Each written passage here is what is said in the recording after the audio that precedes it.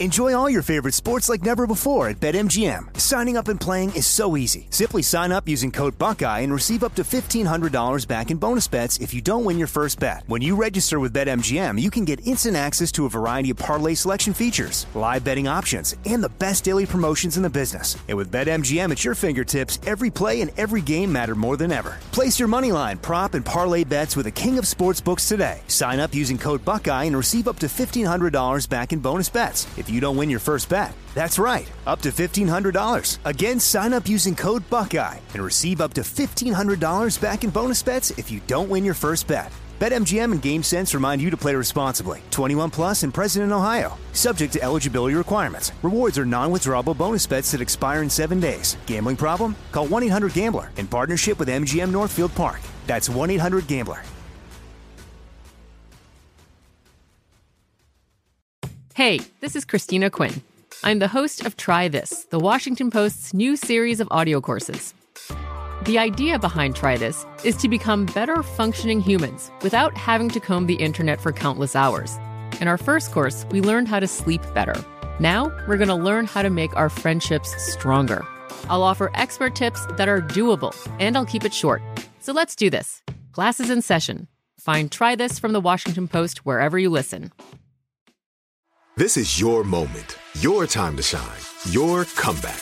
You're ready for the next step in your career, and you want an education employers respect. So you're not just going back to school, you're coming back with Purdue Global. Backed by Purdue University, one of the nation's most respected public universities, Purdue Global is built for people who bring their life experience into the online classroom. Purdue Global, Purdue's online university for working adults. Start your comeback today at purdueglobal.edu. The wait is almost over. Get ready for the 2024 NFL season as the full schedule is announced. Every rivalry, every rematch, every rookie debut, every game revealed. The 2024 NFL schedule release, presented by Verizon, coming in May. Live on NFL Network, ESPN2, and streaming on NFL Plus. Terms and conditions apply to NFL Plus. Visit NFL.com/schedule release to learn more.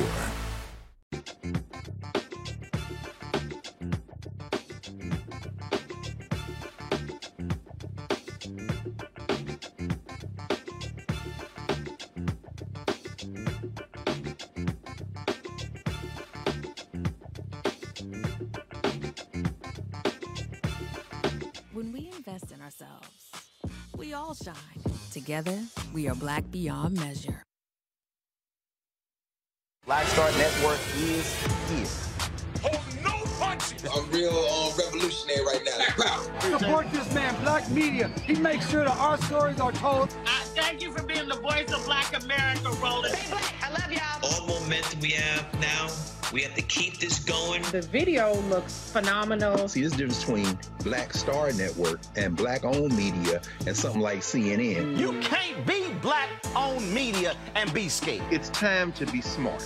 Bring your eyeballs home. You dig?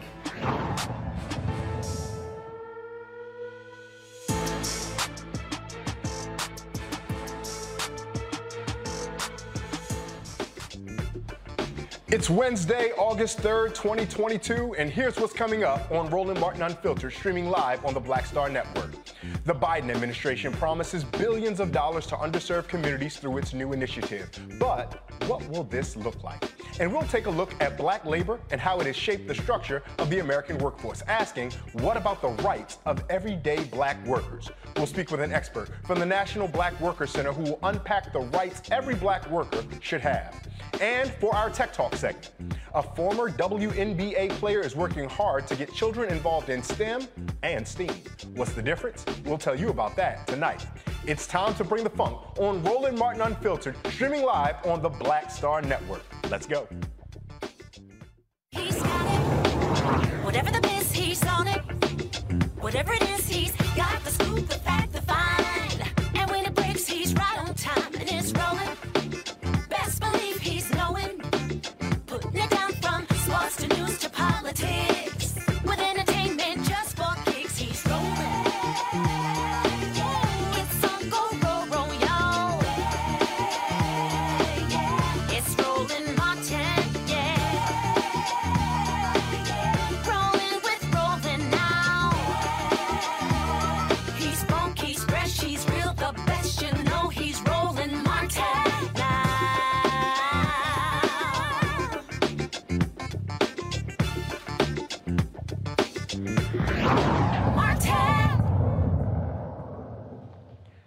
Jobs numbers continue to report low unemployment, which you think would be a good thing. But that doesn't tell the entire story of the worker experience.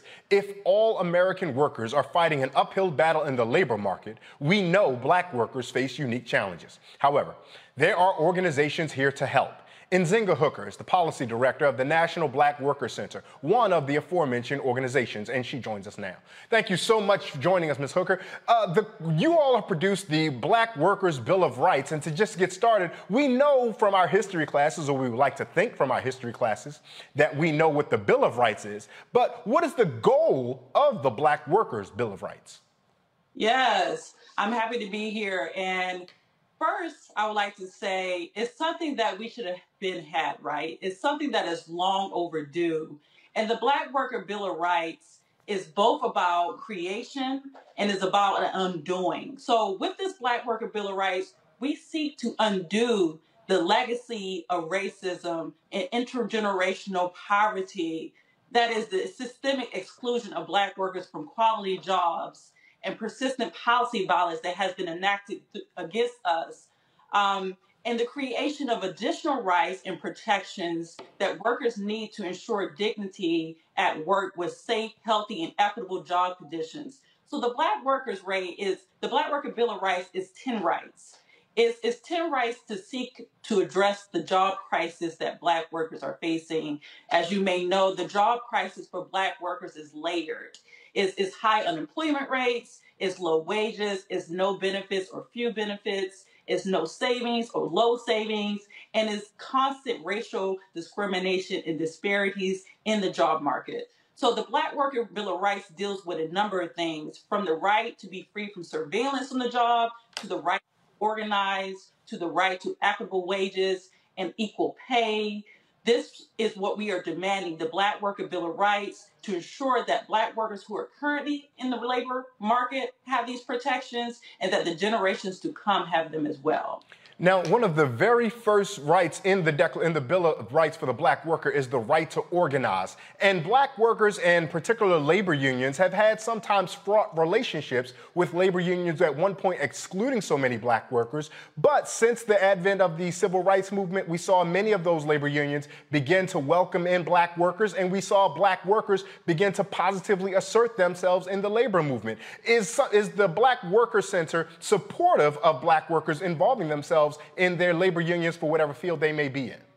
Yes, and a part of what I want to get to is the coalition that has formed. So the National Black Worker Center formed this coalition in the fall of last year, and is composed of local Black worker centers, is composed of a number of unions. We have the Coalition of Black Trade Unions involved. We have the retail union involved. There are a few unions involved in alignment with the Worker Center and grassroots organizations. And yes, a lot of labor has moved away from the idea of grassroots leadership. If we were to look back at movements where there was a mass gathering of Black working class people, students, immigrant workers, what we will see is that there was an emphasis on people power. And we are seeing or witness to those prominent returns to labor as a grassroots movement if you take a look at the Amazon Labor Union that formed in New York. So we are leaning into this shift in labor. We are respecting the people's power, and we are using this Bill of Rights as an advocacy and policy strategy to support the on-the-ground organizing and power building that we are seeing. So that is what this Black Worker Bill of Rights seeks to do.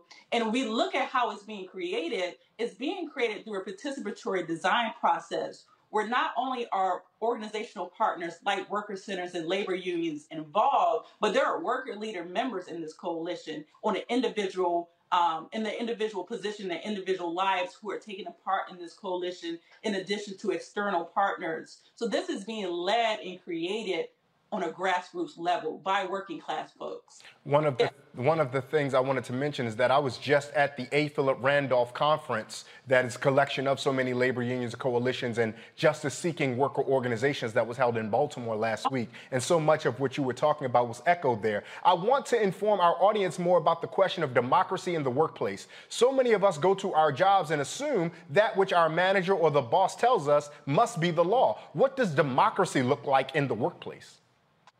Democracy, what it looks like in the workplace is something that we need to change, right? Currently, how it looks in many workplaces, especially in industries that we are targeting, where there are workers who are being paid low wages, working class folks, a lot of workers don't have a say in their workplace because it's been stripped from them, or haven't been told of, or don't know the rights that they currently have, or they're being actively prevented from exerting those rights. So one of the rights in the Bill of Rights is the right to assert your rights and have those protected, which means in order for a lot of workers to feel comfortable to use their voice in the workplace, there needs to be free legal representation. There needs to be greater enforcement of labor laws. There need to be people on the ground with workers who are ready to go and protect them when they assert these rights. So a part of why the democracy in the workplace doesn't look like we want it unless you're in a union or unless you're in a particular organization that is a high-road employer that supports worker voice in the workplace. Workers don't really have that because they're not being protected. So the right to organize is already embedded in our laws with certain workers. Some workers have been excluded, but it hasn't been a protected right. And it's a right that needs to be expanded so more workers can use it. So I would love to say there's democracy in many of the workplaces, but it's something we're still fighting for. One of the things so many of our workers hear is that their management will tell them, well, we're like a family here. There's no reason for you to try to go and organize. There's no need for you to try to form any kind of coalition, grassroots, formal labor union, or otherwise. What's the incentive? How do we address those workers who work in those places that do believe that their management or their boss is family or who treats them well? But how do we address and communicate to them that at the core of their existence, they are workers and they are best served when they are affiliated with fellow workers? So one of the best stories I heard to address this was from a domestic worker who was working in the household as a nanny. And what she said was she had raised these children for a number of years as their nanny. She had been close with the family, and that's what they referred to her as a family member because of her connection and her relationship. But she understood. And although employers have a narrative they use of family in order to enact extractive and exploitative practices, workers know that they are going to a job. And what she says is, yes, I love these children and I have my own children. And my own children require that I work and earn a living wage so I can support myself and my family. So I think most workers understand that tactic, that trick by employers to make you feel like you belong in a space, and often is used to manipulate and to maneuver around paying you the wages you deserve and need to thrive. So I think that is a powerful narrative, but what I believe in is that workers have that knowledge, they have that understanding that it is a job and can see through that. And what we are doing is supporting them and seeing through that. Yes, I can be a family member, but I also have things that I need to support myself and thrive. And if I really were a family member, right, then you would want me. You would want me to thrive and survive.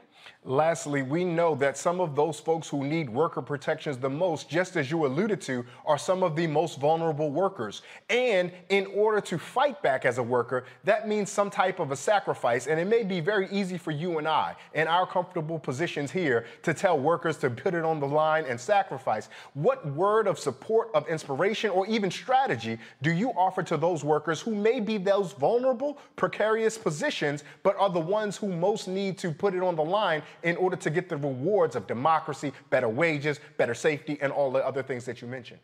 Yeah, I appreciate that question. And what I would say to that is what is underneath all the rights laid out in this Black Worker Bill of Rights is about enforcement. Because you're correct.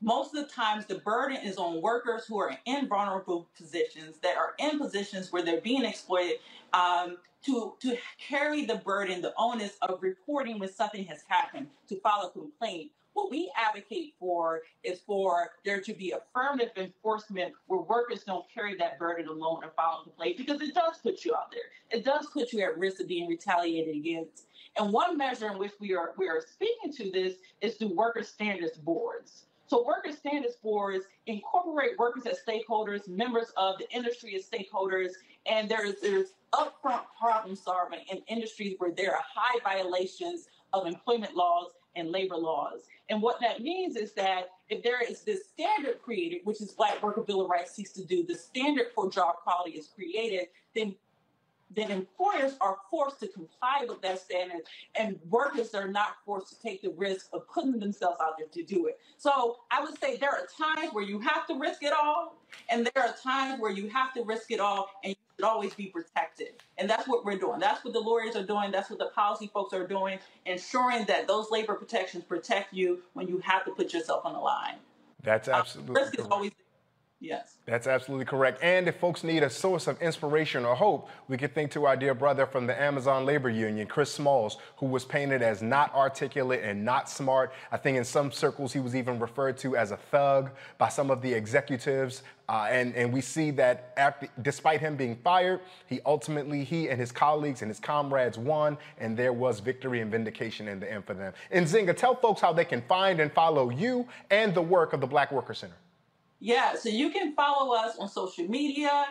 The National Black Worker Center is on Instagram and Twitter, as well as Facebook. If you go on Facebook, there is a particular group for the Black Worker Bill of Rights. It's simple. It's the Black Worker Bill of Rights Facebook group. So you can go there and you can join. That's where you'll get an announcement about actions that we're planning, upcoming events, and how you can join and get involved in this coalition, because it is open. It is open to Black workers. It's open to advocates who are supporting Black workers. It's open to organizations, unions, worker centers. So yes, thank you for that. You can go to our website, but you can also join us on Facebook. And yeah, we'll follow up with you, because we're amassing this movement. We are building the coalition, and we're building our power and capacity to win this thing, because we will. If Black folks are going to be workers, we need to be empowered. Thank you so much, Nzinga Hooker, for your time in this conversation. I'm going to bring in our panel now, and I'm going to bring in Terren Walker, co-founder, of Context Media, Dr. Jason Nichols, he's a senior lecturer at African American Studies at the University of Maryland College Park, and Dr. Nola Haynes, a PhD, MDiv from Georgetown University School of Foreign Service. Now, when you guys hear about the Black worker, and I'm going to start with you, Terren. When you hear about the Black Worker Center and the work that they're doing over there, does that give you optimism, or are you a little nervous, perhaps, because so much of this country is hostile to all workers? Heaven forbid should Black workers begin to organize. No, it gives me a lot of hope, and I'm really glad that this sister is creating this initiative, because I think it's very necessary. As we know, America is built on Black labor. Unpaid Black labor, underpaid Black labor, sometimes incarcerated Black labor. And I think we've gotten away as a people from the importance of the power of our labor, and we've gotten away from the fact that there is a long history of organized Black labor in this country. I think ever since the 60s, we've kind of gotten complacent in a way, because we feel like, okay, we're able to walk into any kind of building we want. We can apply for a job. We may not get it, but we can apply for jobs at higher levels, or we can apply for jobs in retail or anything. But I don't think we realize how strong we are if we organize. And obviously, if you look at the history of labor in this country, and if you look at the economic status of America right now and Black people, we don't realize the power that we are if we organize. And I think this is wonderful. I think it's a beautiful thing. I think there is going to be some risk in this, because, when Black people start to organize in any sort of way, especially if you organize specifically for Black people, you're going to have pushback. You're going to have institutional pushback, and there's going to be legislative pushback. But I don't think that should be a deterrent to keep us from recognizing our power and walking into that. So I look forward to seeing where this goes. Dr. Nichols, I want to come to you. We know that the labor union really hit what felt like its peak in activism in the late 1960s, which not coincidentally was when they began to wholly welcome African-American men, at least. And so we see that with organizations like DRUM, the Dodge Revolutionary Union Movement, those Black workers there. Any of this feel like a coordinated attempt to you to suppress worker power once Black folks got the opportunity to have meaningful voice in worker organizations? Yeah, so first of all, thank you for having me once again. I definitely, I think about the history of Black labor, as was mentioned. You mentioned the Brotherhood of Sleeping Car Porters and how important that was, not only to the labor movement, but to the civil rights movement just generally. I do have some concerns about how this will play out, because it's, as we've seen with any kind of Black resistance movement, there's always lots of pushback. And we've seen how capitalism is incredibly strong in this country. and seems to punish black workers when they try to resist. So I am a little worried about what the blowback will be against some of the workers who adopt some of these proposals by this organization. We've seen in some cases where workers have tried to organize in certain parts of the country with some of the bigger retailers. I'm thinking about Sam's Club and Walmart, where they've shut things down in areas that are economically depressed, and then the people have no jobs. So I hope that this works out, and I hope that there is a lot of backing for this organization and that they are able to make the changes that need to be made. Dr. Haynes, we know we can't talk about black workers without talking about black women workers, and whether we're talking about Lucy Parsons from early in the 20th century, on the 21st century, labor giants like Dr. Loretta Johnson out of Baltimore, in my hometown. Black women did have a place at the table, but often when we think of the American worker, we're not thinking of the black woman worker, particularly given the strides that black women are making in education, in entrepreneurship, business, and tons of different fields. How do we make sure that we center the voice of the black woman worker still today? Well, I think the most important word that we need to think about is equity. And I think that one of the unique moments in time is that we actually have an administration in place, especially with the vice president and her initiative that she's leading. You want to start with equity first. And I think when that is your starting point, that is when you begin to address the other intersections, race, ethnicity, religion, all the other things that come into play. If you're a mother, if you are a single mother or a single parent, so all of those things begin to be addressed when we're starting at equity.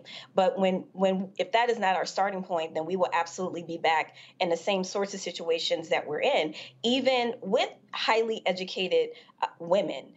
We all know that historically, women are not making the same wages as men. And for those reasons that existed before, when men were the quote unquote breadwinners and they had to take care of entire families and women traditionally stayed at home and raised children, well, we all know that is not the cultural landscape that we are living in. So equity is the word that we should be starting with when we're having these conversations. And I think that another part of this is we need to abandon this really kind of reckless cult of personality that exists, that was mentioned in the opening dialogue, in terms of working for people and not necessarily companies, or when the companies are people. And one example that I think about is the Tesla example. There are tons of people, especially in Southern California where I live, that invest a great deal of time, energy, and money in Teslas because they are energy efficient. But Tesla is also ran by a person with a very strong personality who recently, did not want people to organize. So we have to really think about our job choices too. Exactly what are we signing up for? Everything is about the brand. Everything is about, vibe and energy and things like that. But as a worker who has choice, what are you looking for in your employer? Are you looking for that moment, that person who is the it person? Or are you looking for a place where you can safely organize? Are you looking for a place that has paid maternity and paternity leave? Are you looking for a place that has benefits and that starts with equity? And so I think that the worker, we also have a responsibility to choose where a safe spaces where we want to work, and to make sure that we are pushing these companies, especially when they have a cult of personality thing going on, to make sure that we are pushing them in the right direction. Because I can tell you, I've been in a union for a very long time as a kid when I was a teenage actor in the Screen Actors Guild. And I've seen myself the differences of working ununion jobs and union jobs. I mean, non-union and union jobs. It's a massive difference when you have those protections. And a lot of grad programs are also organizing now. And I think that's a very good thing, because a lot of grad students are put to work under really, really, really stressful conditions. So I think that organizing is a really good American feature, but us as the worker, we have to understand our rights too, and to hold these people accountable. Dr. Haynes, I'm thinking about what you're saying, and it sounds good, but quite functionally, you said, well, why are we taking the jobs with these folks with cult of personality or places that won't let us organize? Quite frankly, so many of us will say, because that's the best paying job I can find. How do you suggest those of us who are in that precarious position, negotiate our relationship with knowing that we work in a place that may not be hospitable to our needs, may not be as equitable as we want for workers, but the rewards that that job offers are so much greater than where we can find in other places that it would be foolish for us not to. What advice do you offer to those folks? I think that's a great point. And I think if we do the calculation in terms of, again, I go back to the worker because we do have individual choices. It really depends on what is important to you. Now, if you do like a long kind of mathematical forecast about your mental health, your emotional health, you factor that into working for the IT company and the IT brand at that moment, but you are not protected as a worker, which is to say that at any moment, you can get a memo from that CEO who has has a crisis in that moment and decides you no longer have your job. So that's a level of instability that needs to be built into the long-term equation. So that's the best way that I can answer that. But that's a really great point. Terrain, we just talked about, or we think recently about the passing of Bill Russell, and we think about his athletic activism. We think about Jim Brown, Muhammad Ali, and those folks and their athletic activism. But we know their names because they were courageous enough to take risks. But quite honestly, with inflation going through the roof, seemingly everything costing more money, how do we tell workers to go ahead and take that risk that is necessary in order to break? Enjoy all your favorite sports like never before at BetMGM. Signing up and playing is so easy. Simply sign up using code Buckeye and receive up to $1,500 back in bonus bets if you don't win your first bet. When you register with BetMGM, you can get instant access to a variety of parlay selection features, live betting options, and the best daily promotions in the business. And with BetMGM at your fingertips, every play and every game matter more than ever. Place your moneyline, prop, and parlay bets with the king of sportsbooks today. Sign up using code Buckeye and receive up to $1,500 back in bonus bets if you don't win your first bet. That's right, up to $1,500. Again, sign up using code Buckeye and receive up to $1,500 back in bonus bets if you don't win your first bet. BetMGM and GameSense remind you to play responsibly. 21 plus and present in Ohio. Subject to eligibility requirements. Rewards are non-withdrawable bonus bets that expire in 7 days. Gambling problem? Call 1-800-GAMBLER in partnership with MGM Northfield Park. That's 1-800-GAMBLER. Hey, this is Christina Quinn. I'm the host of Try This, the Washington Post's new series of audio courses.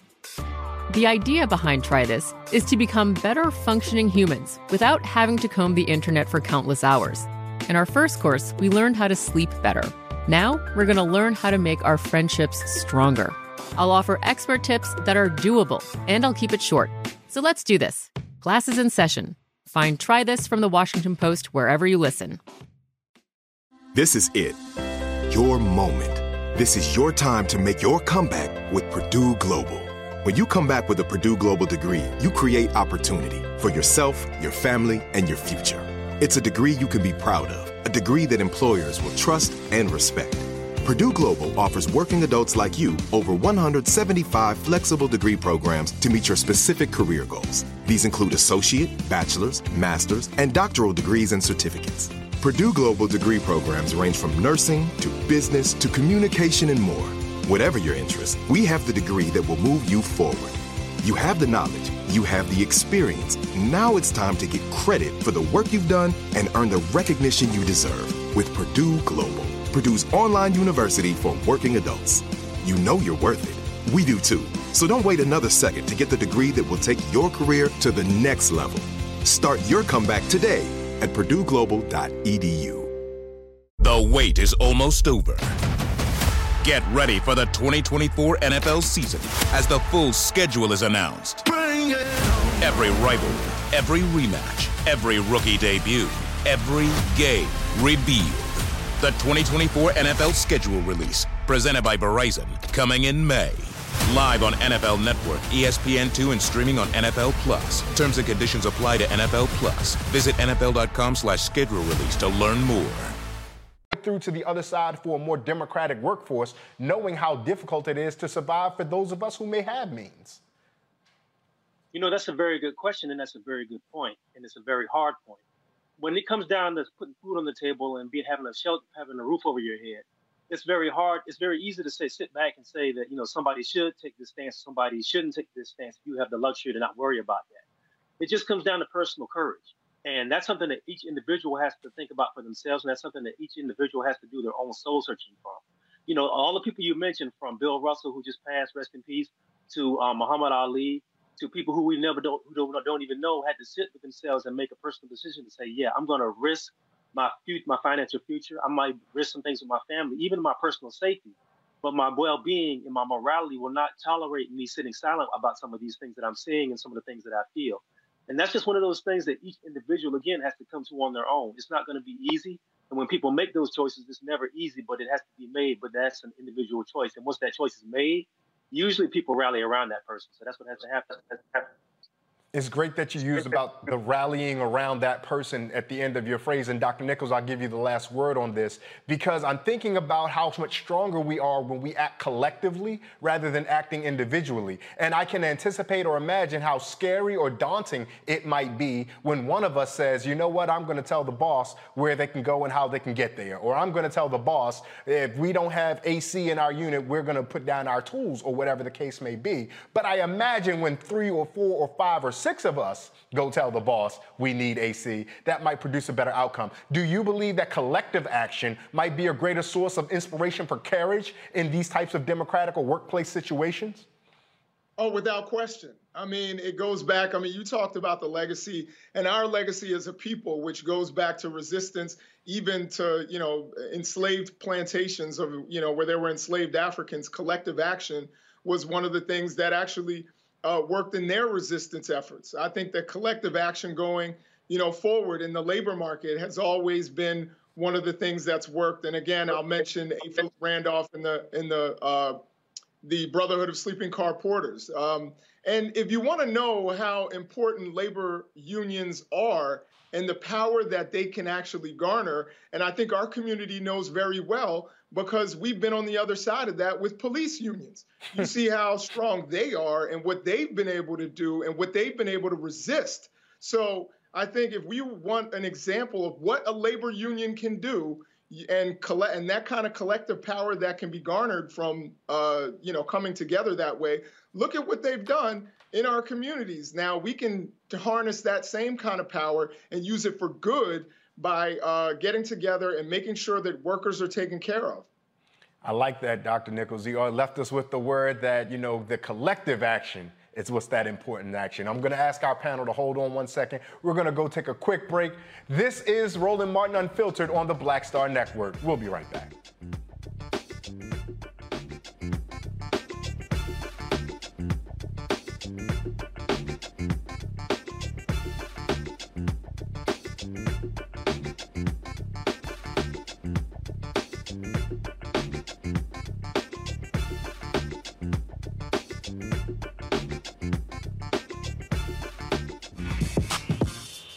When we invest in ourselves, our glow, our vision, our vibe, we all shine. Together, we are Black beyond measure. On the next Get Wealthy with me, Deborah Owens, America's Wealth Coach, you see the headlines. All frightening, right? Interest rates are going up. The recession is on the way. The stock market is up and down. But you know what they say. Scared money, don't make money. That's why I'm excited on our next Get Wealthy to have a conversation with someone who has written a new book, Fearless Finances, and she's going to share exactly what you need to do to secure your bag regardless of the ups and downs of the economy or the stock market. Oftentimes you can start with as little as $5. That's right here, only on Get Wealthy on Black Star Network. When we invest in ourselves, we're investing in what's next for all of us. Growing, creating, making moves that move us all forward. Together, we are Black beyond measure. Pull up a chair, take your seat. The Black Tape with me, Dr. Greg Carr, here on the Black Star Network. Every week, we'll take a deeper dive into the world we're living in. Join the conversation only on the Black Star Network. Hi, everybody. This is Jonathan Nelson. Hi, this is Cheryl Lee Ralph, and you are watching Roland Martin Unfiltered.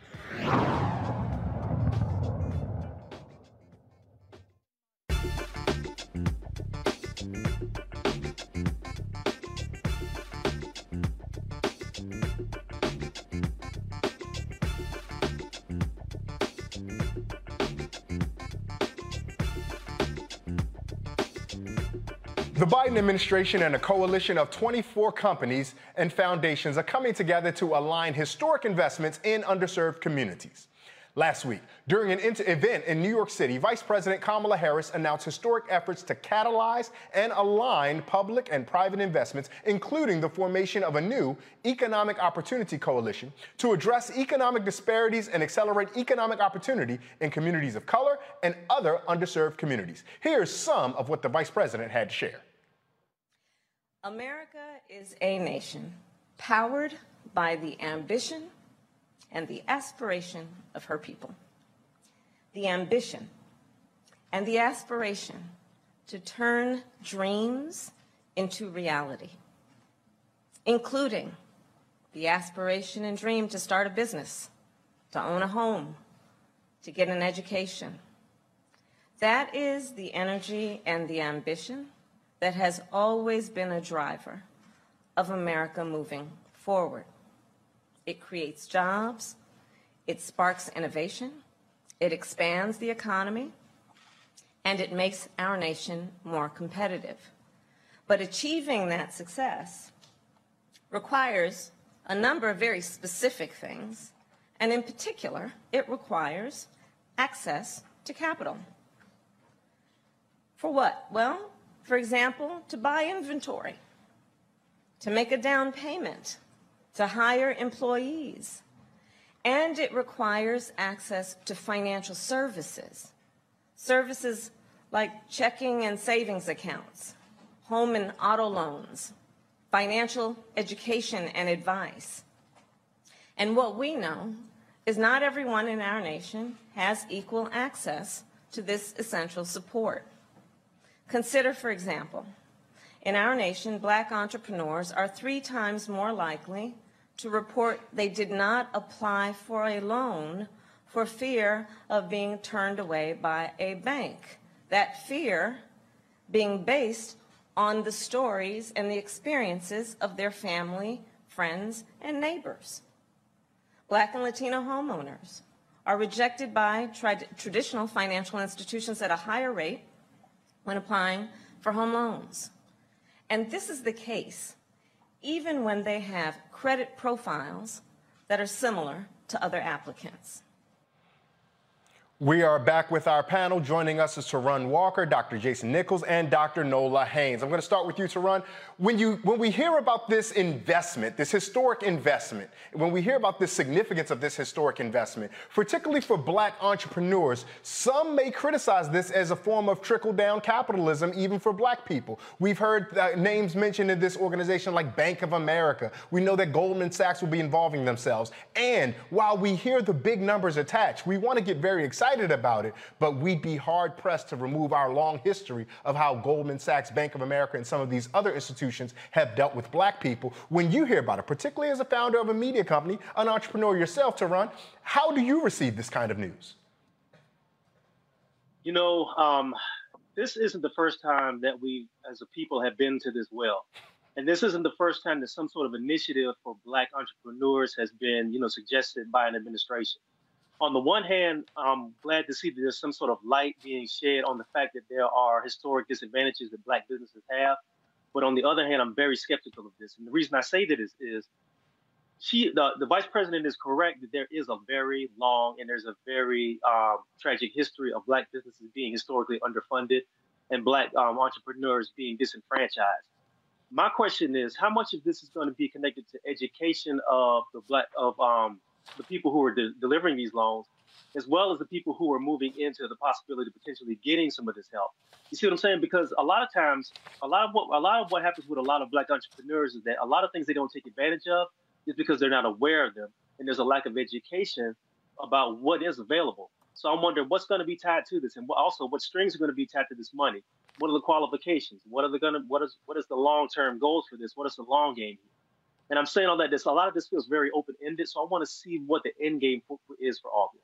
Now, Dr. Haynes, I'd be remiss if I didn't at least acknowledge or praise the $3 billion investments that we have in CDFIs, that's community institutions, and MDIs, minority-serving institutions. I don't want to come to the well immediately ready to throw poison into it, though I do come with a degree of skepticism. If you hear some of these numbers about this historic investments in these minority-served institutions, how do you come away? What is your understanding about how this might make a real effect on our viewers and so many of us across the country? Well, I have two feelings about it. So my first thought is, you need very strong people, especially coming out of the executive office. You need the LBJs, you need the FDRs to push and advance policy forward, right? So you need that kind of you need that big, not only investment, but you need the support of the administration to do just that. And I really do believe that Madam Vice President really is, she means what she says, right? Because she doesn't have to say it. And that's what people need to realize. She doesn't have to say these things. They're not safe things for her to say. She's saying it because she means it. And there are a lot of people around her that are working very hard to make sure that these policies are substantive and not just representative.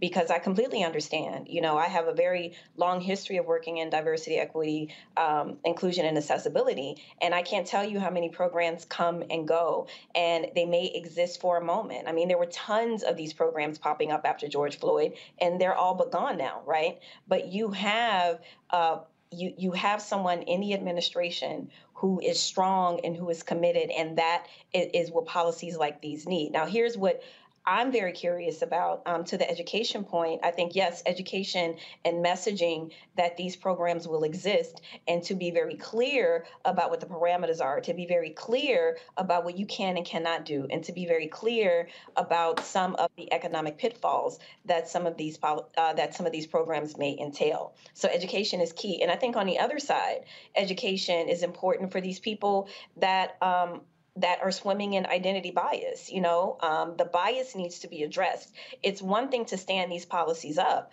but we all know what happened after Brown v. Board. Sorry, I can't speak this evening. It didn't automatically trigger states to go into desegregate schools, right?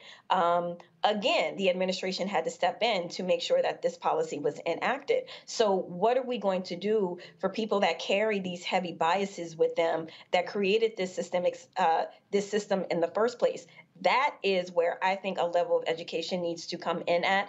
And that's where I think a lot of DEIA professionals can be very helpful here, because it's one thing for the government to say, here's this pot of money, right? And these are the people that you should be serving. But there are always going to be gatekeepers. And that's what I'm actually really concerned. It's one thing when you have a checklist of certain things that you need to, certain criteria you need to meet. But what about that person that's bringing their bias into the selection process? And so that's something that I'm definitely keeping my eye on, and something that I definitely, advocate for, because that's a major piece of the long-term fix to this long, historic, systemic problem here in America. Dr. Haynes, I'm glad that you alluded to FDR and LBJ, because I'm very curious about something. Both of those presidents were very explicit about willingly using public dollars to make social good. But here in this fact sheet that the White House has put out from the Vice President's office, it even notes that there will be $8.26 billion of investment in CFDIs and MDIs to incentivize them to provide loans. The thing that I'm a bit concerned about, and I'm not asking you to answer for the White House, so please read this question as such. But the thing that I'm a little concerned about is those two presidents you acknowledge recognized the serious nature of the time they were in and wielded the power of the federal government to its full capacity to serve the people. Whereas this seems to want to incentivize capital to serve the people. And unfortunately, the history of the United States tells us that capital doesn't always serve the people. Hence, that why some of the questions and concerns that Tarun alluded to, some of the questions and concerns that you alluded to. How do we begin to reconcile that? How do you think we do that? Well, that's such a small question. Thanks for asking such a small question. Yeah. Let me try and fix the world in 5.5 seconds. Fair. Again, I really do think that it's about the commitment. I have a friend who always says that anything can get done in Washington if the appetite is there. right? And if you are really hungry and, if the appetite is really there, I have more of, I'm a little bit more hopeful because I do believe, in a lot of people that are working very hard on these sorts of initiatives. But again, that doesn't mean that we don't hold people accountable. And it doesn't mean that we show up, and remind people that this was the commitment and we're making sure that people are standing on those commitments. And these aren't just empty and hollow words. So I don't know if I solved the world's problems in that response, but that's the best that I can do right now. I apologize for putting you in that position, Dr. Haynes. I hate it when folks do that to me, and I'm sorry to do that to you. Dr. Nichols, I do want to come and ask you a question. We know that we have 3 branches of government, right? We know we have the Supreme Court that will look at certain policies, be they executive orders or otherwise, and may flippantly say, nope, this is unconstitutional. And so should we worry, given all that we've seen, what I would call this activist court engage in so far, that anything that seems specifically targeted to help Black people may be at some point challenged in our judicial system and ultimately nullified, even if Vice President Harris and President Biden were wielding the full authority of the U.S. government to give Black folks billions of dollars directly? Well, it certainly can be challenged in federal court, but I really don't think that we have to fear that. And I'll tell you why. I'm more in line on this question with Tehran than I am with Dr. Haynes, honestly, because we've seen Black capitalism used as a supposed cure for Black intergenerational wealth gaps. Since the Nixon administration, that was a way of blunting Black power for a long time, was to co-opt the language, say we're doing something for Black people, and to use Black capitalism. And that's just a historical fact that we can look at, whether you call them opportunity zones or whether you call them something else. It seems like it's a way oftentimes that comes from the executive branch that avoids real, solid, strong legislative action to redress some of the things that we've seen historically, whether that's, reparations, whether it's something that would affect all of us, including things like baby bonds, but would certainly narrow the racial wealth gap. I think that there are more aggressive ways to go about this. Every administration comes up and says, hey, I got $20 billion or I have $100 billion for for these corporations that hire Black people or these corporations that lend to Black people. And a lot of times I think it goes through because it's a drop in the bucket and it never really makes a huge difference. So I'm pretty skeptical on this. I'm sure that the vice president has good intentions, as I believe the Obama administration had good intentions. I'm not so sure about the Trump administration's intentions, but they tried something. They've all done this. And it seems like it's good PR, but it doesn't give the results that they necessarily need. Now, I'll just say from a political standpoint, I'm glad that they put the vice president on this. They've given her tasks that are almost impossible, which have hurt her popularity. So I'm glad that she's been given something I think that is manageable, but I don't think it's going to make a big difference. We've seen this over and over and over again. Now, but Dr. Nichols, I would say, I can imagine the answer already. Look at how fractured and divided the United States Senate is. Look at how tons of bills come out of the House that just languish in the United States Senate. Look at the aforementioned activist judicial Supreme Court. This, quite honestly, I imagine the Biden administration might say, is the best we can do. If that's the case, shouldn't we then try to organize our skills to maximize that which this executive order and this initiative can provide for folks?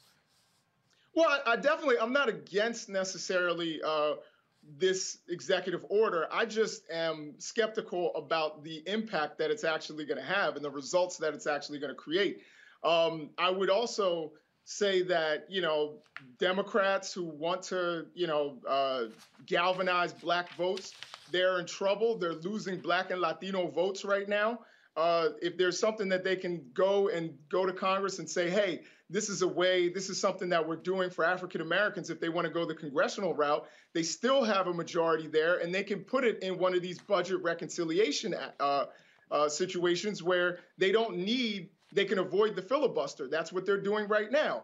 They need a simple majority, which they have, and if they can get that done, perhaps they could sneak some of this in and get this done from a legislative act. But I think, what they're doing now is good. I just don't know that it's going to be any different than the opportunity zones. And when we saw what happened with opportunity zones, it benefited the companies. It benefited the capitalists. It benefited the Bank of Americas of the world and all these other organizations, rather than benefiting Black people and Black workers and Black working class communities. So that's my concern. I hope I'm wrong. I really do. But that is what we've seen historically. And, history is best qualified to reward all research, as Malcolm would say. Oh, I love that quotation, Dr. Nichols. Let me ask you this on a political space then. If these numbers are what we have in front of us, how can we perhaps move to organize the resources and organizations that we do have to access that capital to then begin to make leverage and make meaning for the communities around us? For example, if there are some of us in our various communities who have worker co-ops perhaps, how do we then begin to try to access that capital? Because as you alluded to, yes, this may be something that ultimately has historically rewarded the capitalists, but I imagine there are those on the ground who see this pot of money there and say, nah, I'm an organizer. I can go get that. Yeah, I hope that there are ways, and I hope that the government... Enjoy all your favorite sports like never before at BetMGM. Signing up and playing is so easy. Simply sign up using code Buckeye and receive up to $1,500 back in bonus bets if you don't win your first bet. When you register with BetMGM, you can get instant access to a variety of parlay selection features, live betting options, and the best daily promotions in the business. And with BetMGM at your fingertips, every play and every game matter more than ever. Place your moneyline, prop, and parlay bets with the king of sportsbooks today. Sign up using code Buckeye and receive up to $1,500 back in bonus bets if you don't win your first bet. That's right, up to $1,500. Again, sign up using code Buckeye and receive up to $1,500 back in bonus bets if you don't win your first bet. BetMGM and GameSense remind you to play responsibly. 21 plus and present in Ohio. Subject to eligibility requirements. Rewards are non-withdrawable bonus bets that expire in 7 days. Gambling problem? Call 1-800-GAMBLER in partnership with MGM Northfield Park. That's 1-800-GAMBLER.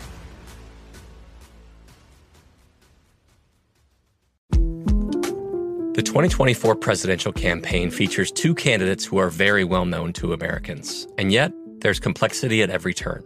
Criminal trials for one of those candidates. Young voters who are angry. The Campaign Moment podcast from the Washington Post gives you what matters. I'm Aaron Blake, and I'm covering my 10th election cycle. My colleagues and I have insights that you won't find anywhere else. So follow The Campaign Moment right now, wherever you're listening. This is it. Your moment. This is your time to make your comeback with Purdue Global. When you come back with a Purdue Global degree, you create opportunity for yourself, your family, and your future. It's a degree you can be proud of, a degree that employers will trust and respect. Purdue Global offers working adults like you over 175 flexible degree programs to meet your specific career goals. These include associate, bachelor's, master's, and doctoral degrees and certificates. Purdue Global degree programs range from nursing to business to communication and more. Whatever your interest, we have the degree that will move you forward.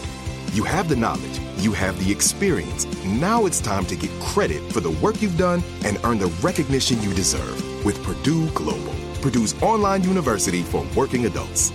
You know you're worth it. We do too. So don't wait another second to get the degree that will take your career to the next level. Start your comeback today at purdueglobal.edu. The wait is almost over. Get ready for the 2024 NFL season as the full schedule is announced. Every rivalry, every rematch, every rookie debut, every game revealed. The 2024 NFL schedule release, presented by Verizon, coming in May. Live on NFL Network, ESPN2, and streaming on NFL Plus. Terms and conditions apply to NFL Plus. Visit NFL.com/schedule release to learn more. And that goes to, I think, what Dr. Haynes was saying about, education and making sure that people know that these funds are available. Or maybe it was Tarot. One of the other guests was saying that, making sure that they know that these funds are available, reaching out to these community-based organizations. I think that now we need to understand that, historically people just went to churches when they wanted to reach African-American people, but there are other organizations within African-American communities that could be reached and that really could use these funds to do good in the community. So I think that the the administration, if they're really trying to make a change and really trying to reach some of these, co-ops and other organizations, they need to reach out to them and let them know, hey, these are available. These are how you reach them. This is how you apply. And I think it could make a difference. Tarun, I know that was you that first talked about messaging and about how to make that effective, so I'm going to come back to you, particularly because you have media experience. What should the messaging look like from the White House? What strategy should they engage in? And I don't want to sell your services for you, but what type of strategy should they engage in order to make sure that we don't have to sit here 7 years later and say, well, this next opportunity zone is just like the last thing that the Biden-Harris administration did? Well, I'm not even going to charge for this free advice right here, but here's the thing. I think what the administration is going to have to do, and this is going to be a very hard thing for them to do, but they're going to have to do it if they're serious about this. They're going to have to get away from the gatekeepers who they always talk to when they create these initiatives. And what I mean by that is the black gatekeepers who have set themselves up as to be the go-betweens between the black masses and the black poor and black working class and the administration. The administration is going to have to move around those people and start talking to people on the ground. I don't know what that looks like, but they're going to have to start talking to people who are doing actual, real grassroots work in poor and working class black communities. They're going to have to start talking to poor and working class people who have businesses in those communities. I don't care if it's the barbershop. I don't care if it's the brother who's got a rib shack. I don't care what it is, or if it's the brother who's doing detailing, whatever. Those real hard on the ground rank and file businesses are going to have to be part of this initiative. And that's what's going to have to happen. Because a lot of times when you have a gatekeeping class that tells you what you want to hear, or you have a gatekeeping class of people who are so closer to the administration than they are to the people, what you get is initiatives and you get a lot of rhetoric. It doesn't really feed the people. So they're going to have to go to the people, talk to them, find out who the people who have the pulse on the street are, and deal with them first. That's what's going to have to happen. And then they can craft a plan and strategy. Tarun, walk me through this scenario. We see that after this, black entrepreneurship booms. The affairs and the income and the financial prosperity of black entrepreneurs is doing really well. But there's a significant number of the black working class that is being left behind. How then would the Biden administration come back and sell that? Would they then sell that as this program as a success, as a failure? How should we as a community look at this program if that is to play out through this initiative? Well, I think you have to look at the individual needs of the communities you're talking to. Some people, not everybody wants to be a business owner. Not everybody wants to be an entrepreneur. Some people are really good employees. Some people are really good one-person LLCs. It just depends on what that person is looking for, and it depends on the community. I don't think it does a lot of good for the community to be a whole community of business people and entrepreneurs. Somebody has to be consumers. Somebody has to be employees. And we have to figure out what that looks like, and we have to be honest about that. As far as how the administration would sell that, I think if you put down specific parameters about what kind of numbers you're looking for and what kind of numbers are you dealing with as far as what the community looks like, if you can see a substantial growth in the gross national product, so to speak, of what the community looks like, and people's cost standards of living look a little bit better, I think that's a success. But I think it all has to come from what the people want, and it all has to come from where the people are. Dr. Haynes, I'm going to ask you the same question I asked Tarun. What marks this as success? How can we know that this has been a successful initiative from the Biden-Harris administration? I think when all Black folks are prospering from this, and I think a really good point was raised in terms of, I'm going to say it in terms of, the Black community not being a monolith, right? Once upon a time, there was this huge rift that existed between, Black folks wanting all Black folks to be educated and other Black folks saying, well, what if we don't want to be educated, right? So this kind of thinking that the Black community is this one cohesive entity is part of how we kind of make sure that equity, I'm using that word equity, is distributed among people who really do want to do different things. Everyone doesn't want to be an entrepreneur. I know that seems to be the buzzword, and that seems to be part of social media branding, that everyone can just sit at home and make all this money or become an influencer and not have to do a whole lot other than just be fly on Instagram, and to say something catchy and viral on Twitter. Okay, but even with that, even if those are people who want to be influencers. Perhaps, an incubator that cultivates, how to be a successful influencer and how to make your coins and how to invest and how to pay your taxes, how to do 1099s. So to think about the different needs in the Black community and to fund those needs appropriately. But just to say that to identify one or two fixes that may work for one population, it may not work for another population. So I really think knowing who and what the Black community is, and not just this one monolith, and understanding the various needs and desires and wants, I think that is very key to what success will look like overall, is to get away from this thinking that we all want the same things. We're not even all from the same places. How could we all want the same one or two things, right? And not to say that policy is a cure-all to all things, but I think when you start seeing us as dynamic and layered, I think that's a really good complement to having effective policy, is to really understanding different communities that you are investing money in. Sorry, 1 second. I was trying to go viral on Twitter. Did you say something about going viral on Twitter, Dr. Haynes? Anyway. Thank you so much. We're going to take a quick break and come right back with much more. You're watching Roland Martin Unfiltered, streaming live on the Black Star Network. We'll be right back.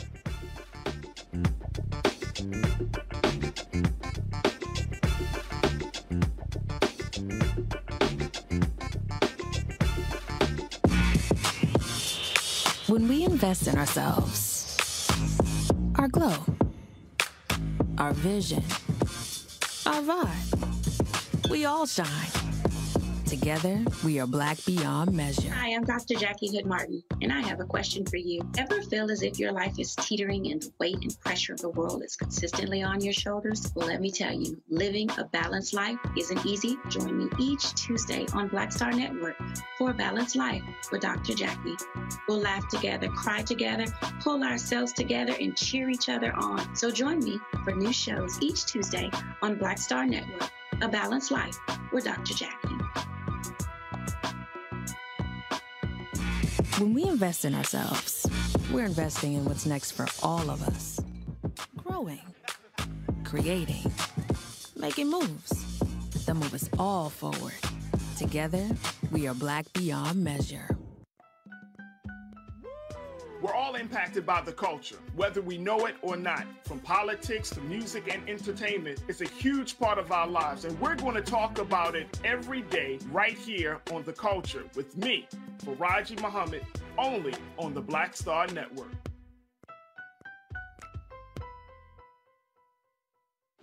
Hey, I'm Antonique Smith. Hello, everyone. It's Kiara Sheard. Hey, I'm Taj. I'm Coco. And I'm Lily. And we're SWV. What's up, y'all? It's Ryan Destiny, and you're watching Roland Martin Unfiltered.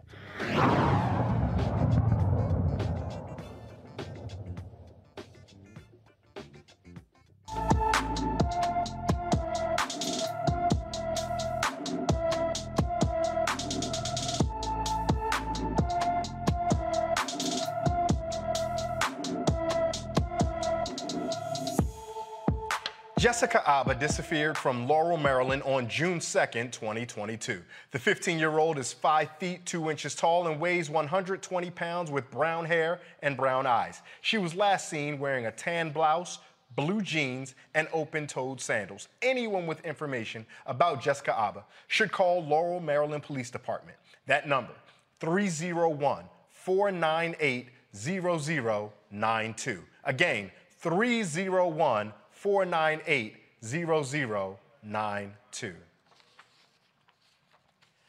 The woman who was in Daunte Wright's vehicle when he was fatally shot by police in a Minneapolis suburb last year is suing the city and the former officer who killed him. The lawsuit says 21-year-old Alanya Albrecht Payton of St. Paul was physically and mentally injured when Wright's vehicle crashed after Kim Potter shot him on April 1st, 2021. Potter has said she mistook her firearm for her taser when she fired at the 20-year-old black man during a traffic stop in Brooklyn City. We're going to go bring back our panel. And Dr. Haynes, I wanted to start with you for a second. When you hear about this young woman who's now been adversely affected, the first thing that comes to my mind are all of the myriad of young women who seemingly happen to be in relationship or in community with young men as they are experiencing horror and violence at the hands of law enforcement, or in Trayvon Martin's case, pseudo-law enforcement. Explain to our audience a little bit about what this impact might be psychologically on those who are witnessing this horror. Listen, anytime I suffer from secondhand PTSD, I can't imagine being in the car or holding the phone, capturing the video when someone's dying and that person turns into a global figure of, police brutality and making sure that civil rights are being protected. The women, I'm going to go, all the way back to even before, particularly like the civil rights movement, and then the student-led movement, that followed, that led to the Panthers and a lot of offshoots. There's always been women in the struggle, alongside parallel to. I went to undergrad at UCLA, and there were 2 Panthers murdered in the building where students of color go to receive their services. And from time to time, the women involved, Elaine Brown, Erica Huggins, the women that were involved, and their husband or their friend being murdered, they come to campus all the time and they talk to students about what that means in real life terms, that there's nothing romantic about it. There's nothing heroic about it. It is traumatic, and it's something that is always with you. And I can't imagine these young women, that are with these men when these tragic things happen. Not only is it a level of mental and emotional stress, I can imagine that there's also concern for their own security. How is their security being tended to? I'm very curious to know if, some of these young women are being threatened and harassed to keep their mouths quiet. There are a lot of different questions that I have around this. But when I read this story, absolutely, I completely understand 5,000% how this young woman could be suffering from PTSD. It's something that's going to be with her for the rest of her life. And we don't know what that impact is going to have on everybody else around her, too. So I think that this case could really be a moment for women and, significant others, not just women, all significant, where, you are being cared for, and and there's going to be a legal provision where that sets precedent that you can also get some level of compensation, because this is going to impact their lives going forward. So I think that this is a very interesting case to watch, because this is definitely this could be precedent setting. Tarun, I'm thinking about Diamond Reynolds, the fiance, significant other of Philando Castile from Minnesota. And she had a significant settlement for the distress and experience that she had there. But that's a whole family we're talking about. And one of the things that I think that we, not necessarily those of us on this panel or even those who would watch this program, but we, the larger American society, may not appreciate is the psychological effect that Dr. Haynes talked about, that being in the presence of watching this police violence, of observing it, of seeing it happen, and now you are still expected to engage in your society and engage law enforcement as though that didn't even happen. How do you think that psychological effect weighs on loved ones who have seen this happen to their kin? Well, to answer that question, you have to go back to the beginnings of chattel slavery in America. Black people have always been bystanders, and we've always suffered from the horrors of white supremacy, whether it was physical abuse, whether it was murder, whether it was lynching, whether it was assault in many different ways. And our loved ones and our women have unfortunately bearing the brunt of that pain and bearing the brunt of that suffering. What we're seeing happen right now is just that same trauma and that same abuse and that same brutality being codified by law enforcement and being offloaded outside of lynch mobs onto the agents of the state. So, you got to think about what the psychological cost of a death in someone's family is under the best of circumstances. And then you imagine what the psychological cost of seeing your family member or your loved one or someone you're planning to build a life with taken from you by the state, and what the horror of that does to your psyche in that way. when you're trying to build a life with somebody. Unfortunately, this is something that I don't think is going to happen, that it's going to end anytime soon. No matter how much lip service any administration gives, they're trying to put policies in place to stop this sort of thing. We live in a culture where we live in a culture where abusing black bodies is a national pastime. And it's seen as almost like a law enforcement procedure. And I don't know how this is going to change that. I think what's going to have to happen until you make things so financially uncomfortable for this society and for law enforcement in this country, till these things begin to focus on looking at alternative ways to stop this behavior. That's the only way I think it's really going to stop. And I don't have an issue at all with this woman getting every dollar she can out of this lawsuit. I think the only way this is really going to change, as I said, is if you make it financially painful for it to happen. And you also have to make people realize that this seems like almost like a blood tax that has to happen when black men and black women are brutalized and killed by the state. And I also think it's very important to make people realize that black people are human beings and black people have psychological damage by dealing with the society, dealing with it in this way. And I think this is what has to happen as well. We have to be seen as full human beings. The state has to be forced to see us as full human beings, and then maybe things can. Enjoy all your favorite sports like never before at BetMGM. Signing up and playing is so easy. Simply sign up using code Buckeye and receive up to $1,500 back in bonus bets if you don't win your first bet. When you register with BetMGM, you can get instant access to a variety of parlay selection features, live betting options, and the best daily promotions in the business. And with BetMGM at your fingertips, every play and every game matter more than ever. Place your moneyline, prop, and parlay bets with the king of sportsbooks today. Sign up using code Buckeye and receive up to $1,500 back in bonus bets if you don't win your first bet. That's right, up to $1,500. Again, sign up using code Buckeye and receive up to $1,500 back in bonus bets if you don't win your first bet. BetMGM and GameSense remind you to play responsibly. 21 plus and present in Ohio. Subject to eligibility requirements. Rewards are non-withdrawable bonus bets that expire in 7 days. Gambling problem? Call 1-800-GAMBLER in partnership with MGM Northfield Park. That's 1-800-GAMBLER. The best conversations I have with my colleagues are the ones that happen when no one is looking, when we're not 100% sure yet what to write. Hopefully, having conversations like this can help you figure out your own point of view. That's kind of our job as Washington Post opinions columnists. I'm Charles Lane, Deputy Opinion Editor. And I'm Amanda Ripley, a contributing columnist. We're going to bring you into these conversations on a new podcast called Impromptu. Follow Impromptu now, wherever you listen. This is it. Your moment. This is your time to make your comeback with Purdue Global. When you come back with a Purdue Global degree, you create opportunity for yourself, your family, and your future. It's a degree you can be proud of, a degree that employers will trust and respect. Purdue Global offers working adults like you over 175 flexible degree programs to meet your specific career goals. These include associate, bachelor's, master's, and doctoral degrees and certificates. Purdue Global degree programs range from nursing to business to communication and more. Whatever your interest, we have the degree that will move you forward. You have the knowledge, you have the experience. Now it's time to get credit for the work you've done and earn the recognition you deserve with Purdue Global, Purdue's online university for working adults. You know you're worth it. We do too. So don't wait another second to get the degree that will take your career to the next level. Start your comeback today at purdueglobal.edu. The wait is almost over.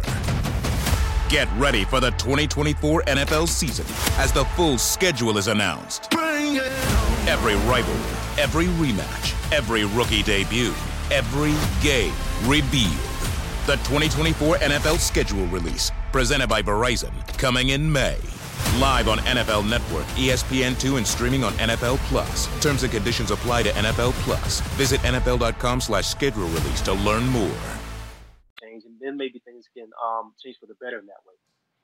I got some more headlines to share with our panel. A special prosecutor in Virginia says that a former police officer should not be criminally charged after he pepper sprayed, struck, and handcuffed a black U.S. Army lieutenant. He did say, however, that the former officer should be investigated by the local U.S. Attorney's Office for civil rights violations. Now, the prosecutor's findings are the latest fallout from the traffic stop of a uniformed Army officer that drew national attention to the small town of Windsor. The man who was pulled over, Karan Nazario, was never charged with a crime. He's suing the 2 officers who were involved. I want to go back to my panel, and I'm going to start with you, Dr. Nichols. And I'm thinking about something that Tarun said just now that struck with me, that this has to be a blood tax. And it strikes me as hypocritical and politically inconsistent that so many of those who call themselves fiscal conservatives see the amount of money that municipalities and state have to put out time and again in these types of settlements, and yet don't exact more pressure on their law enforcement agencies to not do this type of thing, costing said city or state so much money. Am I misreading this to call this politically hypocritical, Dr. Nichols? No, you're not. And as a matter of fact, I would go a step farther. And I and some of my colleagues have called this out and said that, as a matter of fact, what should be done is those settlements should come out of police pensions. And I think you will see a lot of police officers maybe intervening before a police officer goes too far. If this comes out of their pensions, if you see like in Chicago with literally hundreds of millions of dollars go towards settlements. We've seen, of course, these big settlements in Minneapolis as well, and there are around the country. Baltimore as well, your hometown. I'm about 20 minutes away. So this is something that we see around the country that costs these countries and these cities, and not even, wealthy cities. We're talking about poor cities like Baltimore, where there's a housing crisis, where there are all these other problems in the city. And all the times, every year in Baltimore, for example, just using Baltimore as an example, it seems like every year when school starts, they don't have air conditioning for the kids and expect them to learn, or they don't have heat in the winter in the schools. But yet they have millions of dollars to pay out in these settlements. And that's got to stop. And I think the one way we can get the law enforcement community's attention is if we say, okay, you're going to pay for it. Not the citizens tax dollars that's supposed to go to services and goods that the citizens deserve. It's going to come out of your money. And I think you will see a whole lot more officers intervene and say, hey, we need to do this strictly by the book, or else you're going to be costing me and my family and my retirement. And I think that could potentially start to make a change there. Now, Dr. Nichols, I got to be honest, man. I'm going to have to take you to the Reginald F. Lewis African American History Museum in Baltimore, because you're out here banging on my city. And the first time you were right, but you go 2 or 3 times, I got to push back a little bit at that. And I know, the old folks and the Southern folks will tell you, a hit dog will holler. Call me a hit dog. Call me a hit dog, because I am hollering. The first time I said, yeah, the brother is right. And then you went to second and third, and I said, yeah, leave us alone, man. We ain't the only place that struggle with AC in our schools sometimes. We ain't the only place to struggle with heat in our schools sometimes. I went to school in Owings Mills, brother. I'm like 10 minutes away from Baltimore. So, I won't claim the city because that's disrespectful. You know what I mean? I won't claim the city. But, I'm in the area, and I definitely I support the city. I want to see the best for Baltimore. And just like I want to see the best for the brothers in Detroit, just like I want to see the best for the brothers in Cleveland, just like I want to see the best for the people in Watts or wherever. But, Baltimore holds a real place in my heart. And that's why I will use it as an example. I want to see the city do better. I don't want another gun trace task force in the city. Well, that's true. I want to get one more story in for you guys and get your opinions on this one. Talking about people doing better. The 6-year-long battle over Prince's estate has finally come to an end. The superstar did not have a will for his $156 million estate. Now, 2 parties, Prince Legacy LLC and Prince OAT Holdings LLC, will evenly split the cash. Prince's 6 half-siblings are the legal heirs to his inheritance since he did not have a spouse or children. Tarun, you know how important economy and economics are in our community. We know how important having a will. We know how important having a will is so that granddad and grandma's house at least can stay in the family, or at least when folks try to buy it up, we can be the beneficiaries of the increased market value. When you hear the story about how Prince's estate was, I don't want to say fought over because families have disagreements all the time, but contested. When you hear that story, does it bring you any peace that there's at least a degree of resolution to it? This situation resolved itself a lot quicker than I thought it was going to. When you're dealing with somebody worth hundreds of millions of dollars, and then you factor in the fact that they have creative work, they could generate revenue for centuries, not just decades, but centuries. If you look at the body of work that Prince created, I'm glad it resolved itself. But I'm also very surprised that somebody who was as hands-on as far as their music and was so much, just be honest with you, so much in control of their music and their output and their creativity did not have a will. I don't know why that happened. I know it might come from the fact that this brother was so caught up in his creativity and he was so all into his artistry that he maybe didn't want to think about what might happen after he was gone. It may have come from the fact that he had people he did not trust and he didn't want to put anybody in position to be able to capitalize on his work prematurely. I don't know. But I am glad that it's resolved, and I'm also glad that we're finally going to get some from the story that we're going to get new music. Apparently, there's 8,000 songs in the vault apparently that haven't been released. There's about 50 full-length videos that are in that vault that haven't been released that have been sitting around, not just from Prince but from people he worked with. So it's going to be interesting to see how that all gets packaged, how that all gets put out there. But to your earlier point, I think it is very important, and this is just another example of the fact that when you start creating a legacy and when you start creating a product for yourself, whether you're somebody who works at the post office or whether you're somebody who's an artist, it's very important to set up some sort of plan and some sort of goal for your legacy when you're no longer here. And I know a lot of times we don't like to think about that sort of stuff, but we got to think about it because unfortunately that day does come for everybody and we have to think about it and we have to have a plan in place. Absolutely, especially when that day comes unexpectedly. And I've got one more story that I'm just going to share with our audience before we take a quick break. Beyoncé has announced that a verse from her newly released album, Renaissance, will be removed for using an ableist slur. In the song Heated, the words spaz and spazzing were used. Now, the term spaz is a derogatory term referring to cerebral palsy. In a brief statement to Rolling Stone, Beyoncé's representative stated, "The word not used intentionally in a harmful way will be replaced." And that's ideally what we want to have happen. Someone says something, someone else tells them that this could be corrected, and someone humbly corrects it. Justice for us all. We're going to take a quick break. You're watching Roland Martin Unfiltered right here, streaming on the Black Star Network. We'll be right back.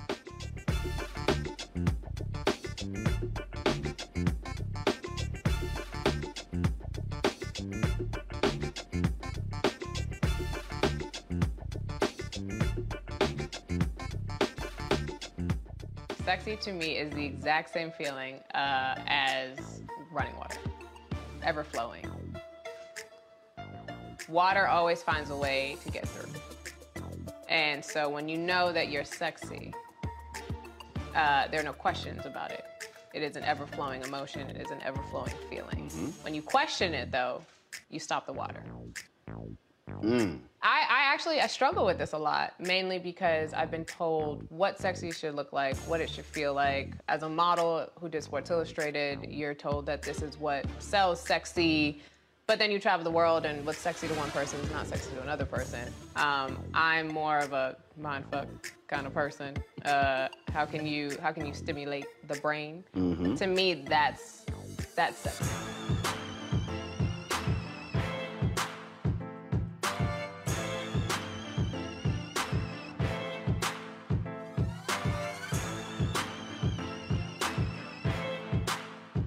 When we invest in ourselves, we all shine. Together, we are black beyond measure. Pull up a chair, take your seat. The Black Tape with me, Dr. Greg Carr, here on the Black Star Network. Every week, we'll take a deeper dive into the world we're living in. Join the conversation only on the Black Star Network. When we invest in ourselves, we're investing in what's next for all of us.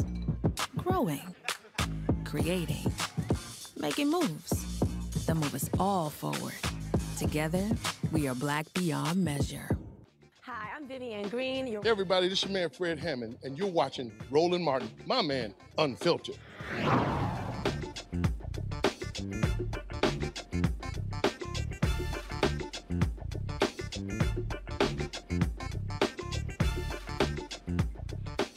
The ongoing challenges facing Americans demand new solutions to overcome them. An organization out of Chicago is working to offer those new solutions to old problems. The Partners in Abolitions, Transformations, Healing, and Solidarity, or PATHS, are offering community-based cooperative solutions to the issues we all deal with. Joining me to discuss this is Renee Hatcher. Renee is an assistant law professor and director of the Community Enterprise and Solidarity Economy Clinic at the University of Illinois Chicago Law School. Renee, thank you so much for taking time to join us here on Roland Martin Unfiltered. So happy to be here with you, Ray. I saw that you smirked a little bit when I had to push back on Dr. Nichols about Baltimore. I know you have a little bit of a fond love for that city as well, so I won't beat up on Dr. Nichols too much. But tell our audience a little bit about what PATHS is and what it's doing out there in Chicago. Yeah, so PATHS, Partners in Abolition, Transformation, and Healing, is a new collaborative of grassroots organizations here in Chicago, as well as worker co-ops, which I heard you shout out earlier in the show. That ultimately is trying to really put the institutions in the hands of the community to actually solve their own problems, right? So when we talk about, for example, the issues that we see with Black workers or Black job unemployment, what we're trying to do is create institutions, including worker co-ops, where Black folks in community can actually own their own jobs, where they can actually collectively own land together and build housing cooperatives so they don't get evicted by their landlords. They become the landlords. We're trying to steward land together. And so we ultimately are trying to push forward an agenda that really revolves around a local solidarity economy, which simply put is just trying to center the needs of actual folks and the limited resources that we know that we have in our planet, in our city here in Chicago. Renee, that sounds ideologically opposite of what we are taught and we're reinforced at every level of our understanding of how success, happiness works. We're taught this ideological motif of individualism, of others will hold you down. Why would I be in a cooperative? Why would I tie my fortunes to the affairs or wills of someone else? They may not work as hard as me. They may not be as engaged as me. How do you speak to those folks who may not yet be converts to want to participate in such a solidarity economy? Well, so we have a long tradition. Black folks have a long tradition of cooperation and mutualism. Since we were brought over, it's indigenous to our cultures. When we look in ancient Africa and communal cultures, we know that cooperation was like the driving engine and the philosophy behind ultimately how they organized themselves, right? And so part of it is very much pushing back against this idea of Black capitalism, but also this idea of being very individualistic, which we're ingrained with since very young ages here. And so what we know is that has never worked for Black folks, and more or less, like, it is never going to work for the masses of Black people under a capitalist system. So we find that people are actually, as we see more and more crisis within the current economy, as we know, like, that the current conditions simply don't work for the majority of our folks, we see people coming to this already. We see folks who are organizing themselves. And the pandemic really was ripe with opportunity. We saw an explosion of mutual aid. We saw how people stepped up for each other when our government and local agencies simply did not provide for the things that we need. So I think the pandemic was actually a really good experience, and it activated a lot more people around this idea of cooperation and solidarity economy. I know that a lot of folks might get excited hearing transformation. They feel empowered thinking about healing, and they are encouraged when they see solidarity.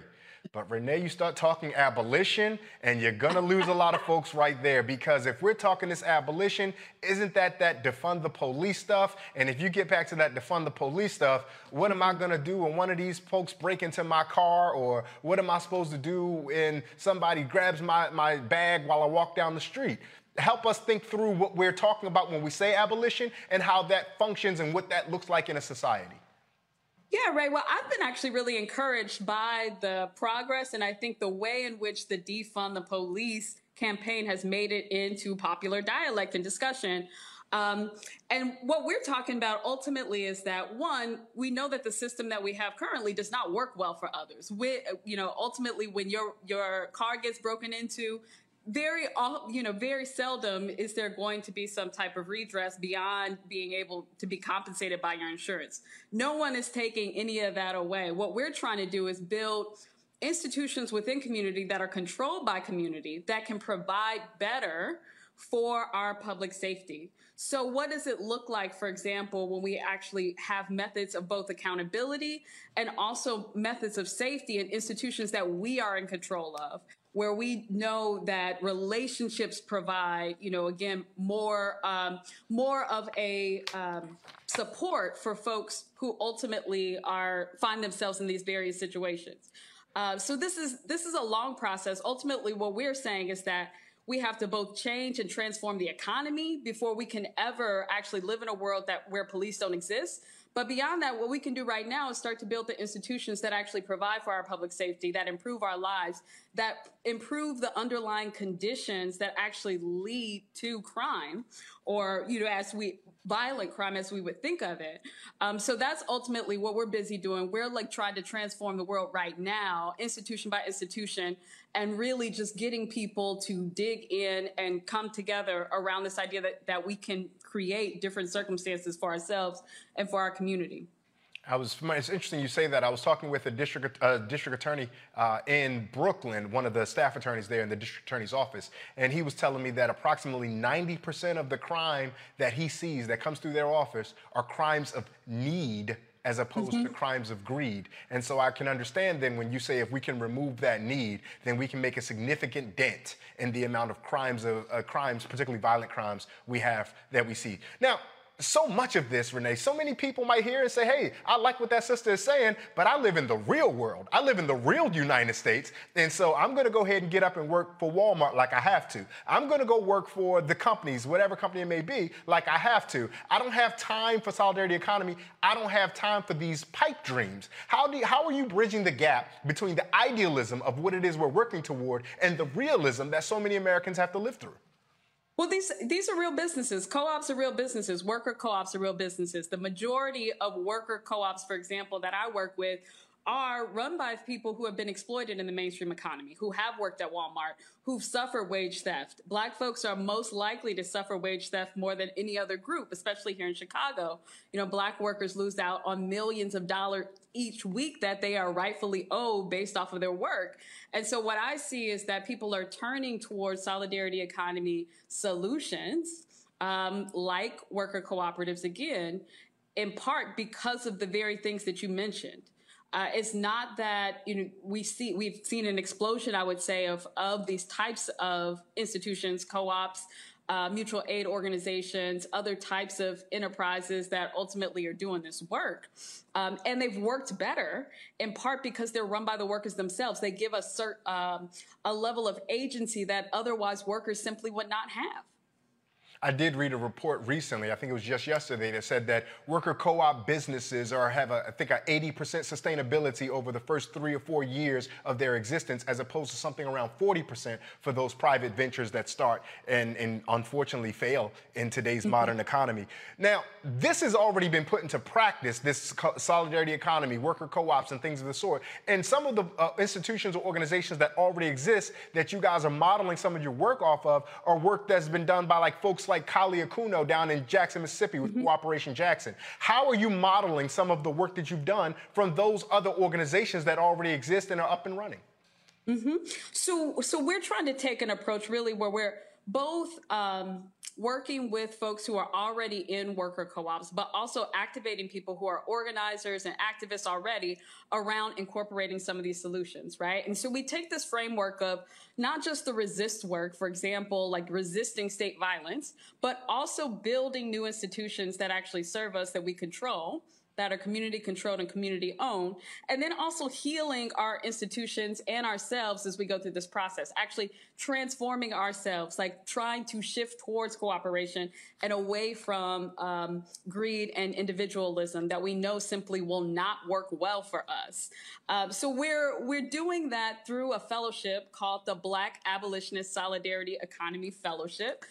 We started our first cohort this summer of 20 fellows. These are all folks who've had either some type of activist or organizing experience in the past and are now looking towards solidarity economy or looking towards starting things like worker co-ops as a part of their organizing platform, more or less, or trying to address the issues that they see in their own communities or neighborhoods here in the city of Chicago.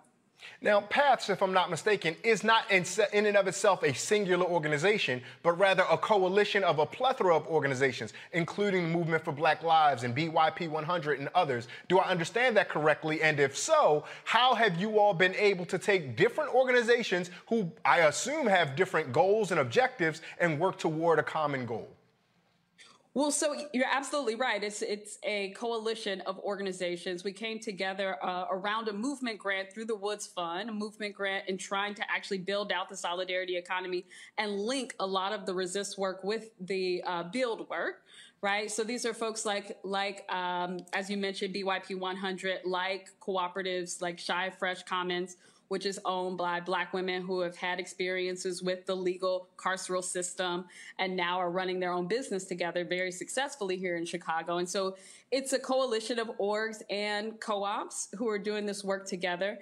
And, we saw the need for it more than anything else. We saw like some folks were doing our work in silos, and we saw how we can leverage the sum of what's happening right now here in the city in a way that's going to be much more effective if we came together to do this together. So, again, we're kind of creating these institutions ultimately that we can also link to the constituencies that folks have been organizing and the base building that folks have been working towards for years, for decades here in the city of Chicago. Renee, you used two words that I enjoy that you juxtapose them against each other, but I don't want them to get lost, and I want to unpack this. Resisting versus building. When you talk about those two as two different things, what are we talking about, and how does that manifest itself in our real life?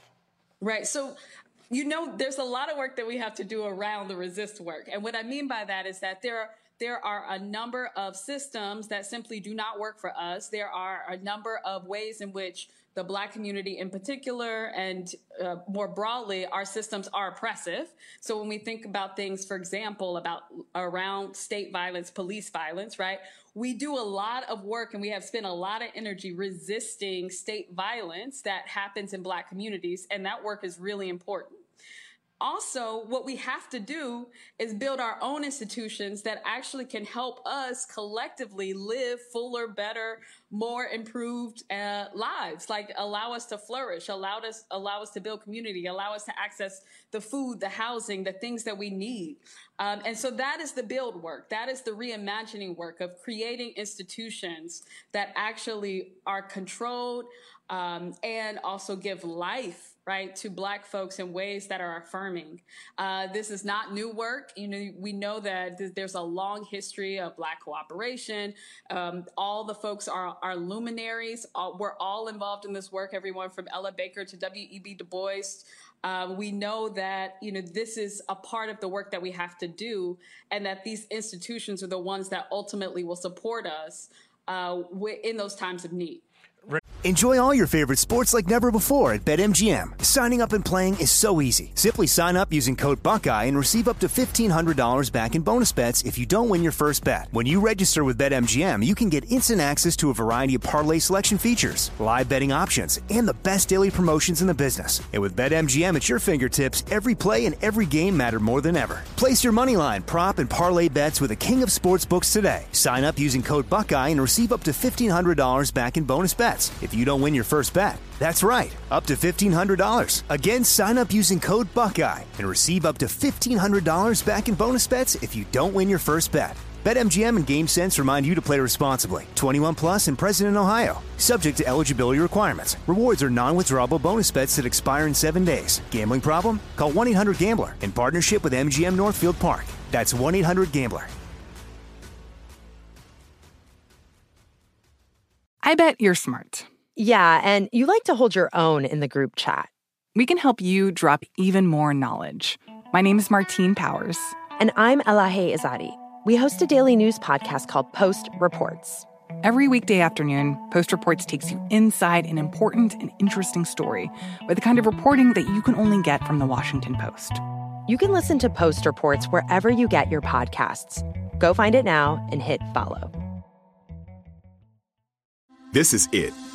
Your moment. This is your time to make your comeback with Purdue Global. When you come back with a Purdue Global degree, you create opportunity for yourself, your family, and your future. It's a degree you can be proud of, a degree that employers will trust and respect. Purdue Global offers working adults like you over 175 flexible degree programs to meet your specific career goals. These include associate, bachelor's, master's, and doctoral degrees and certificates. Purdue Global degree programs range from nursing to business to communication and more. Whatever your interest, we have the degree that will move you forward. You have the knowledge, you have the experience. Now it's time to get credit for the work you've done and earn the recognition you deserve with Purdue Global, Purdue's online university for working adults. You know you're worth it. We do too. So don't wait another second to get the degree that will take your career to the next level. Start your comeback today at purdueglobal.edu. The wait is almost over. Get ready for the 2024 NFL season as the full schedule is announced. Every rivalry, every rematch, every rookie debut, every game revealed. The 2024 NFL schedule release, presented by Verizon, coming in May. Live on NFL Network, ESPN2, and streaming on NFL Plus. Terms and conditions apply to NFL Plus. Visit NFL.com/schedule release to learn more. Renee, I've got one more question, and then I want to bring my panel in because I have three really sharp folks that I think might want to engage you on this conversation. But this question, you talk about imagination, and to be frank, life is hard, right? Groceries are expensive, gas is expensive, utilities are expensive. If you got kids, my kids are expensive. I think we might have lost Renee, but we'll bring her back in 1 second. I was going to bring the panel in, and I'll start with you, Dr. Haynes. I don't know if you had a chance to hear what we were talking with Renee about building out this collaborative initiative, but it sounds that with things being so challenging and so expensive, how do folks find the space and the wherewithal to come together? I think we may have Renee, I'm sorry, Dr. Haynes, to pitch you a question and then have to pull back for a second, but I do want to hear from Renee before we bring in our panel. Renee, what I was going to just ask you is, life is hard. How do I have the time? How do we expect working folks, working black folks, working white folks, working people of all kinds to create this imagination necessary to recreate new institutions or systems when we're hard enough just trying to survive the institution and systems that we exist in right now? Yeah, no, Ray, I think that's exactly right. And that's in part why these strategies are so important. So, for example, what I have seen is that people are using for-profit co-ops that are collectively owned by its workers as a space of organizing, right? So it allows you, one, in a way to run a business, to sustain yourselves financially. At the same time, these co-ops are engaged politically. So these become sites of both political activation and also just in terms of getting the things that you need, right? It allows you to do that in a different way. And I think that's why this type of approach can be really helpful, especially to us, right? In part because we know folks are just always a lot of times trying to survive or just simply do not have the types of time when you have 2-3 jobs and you're not going to make the community meeting, right? And so trying to rethink how we approach this and to allow more people both to access on-ramps of political activation and to do this work.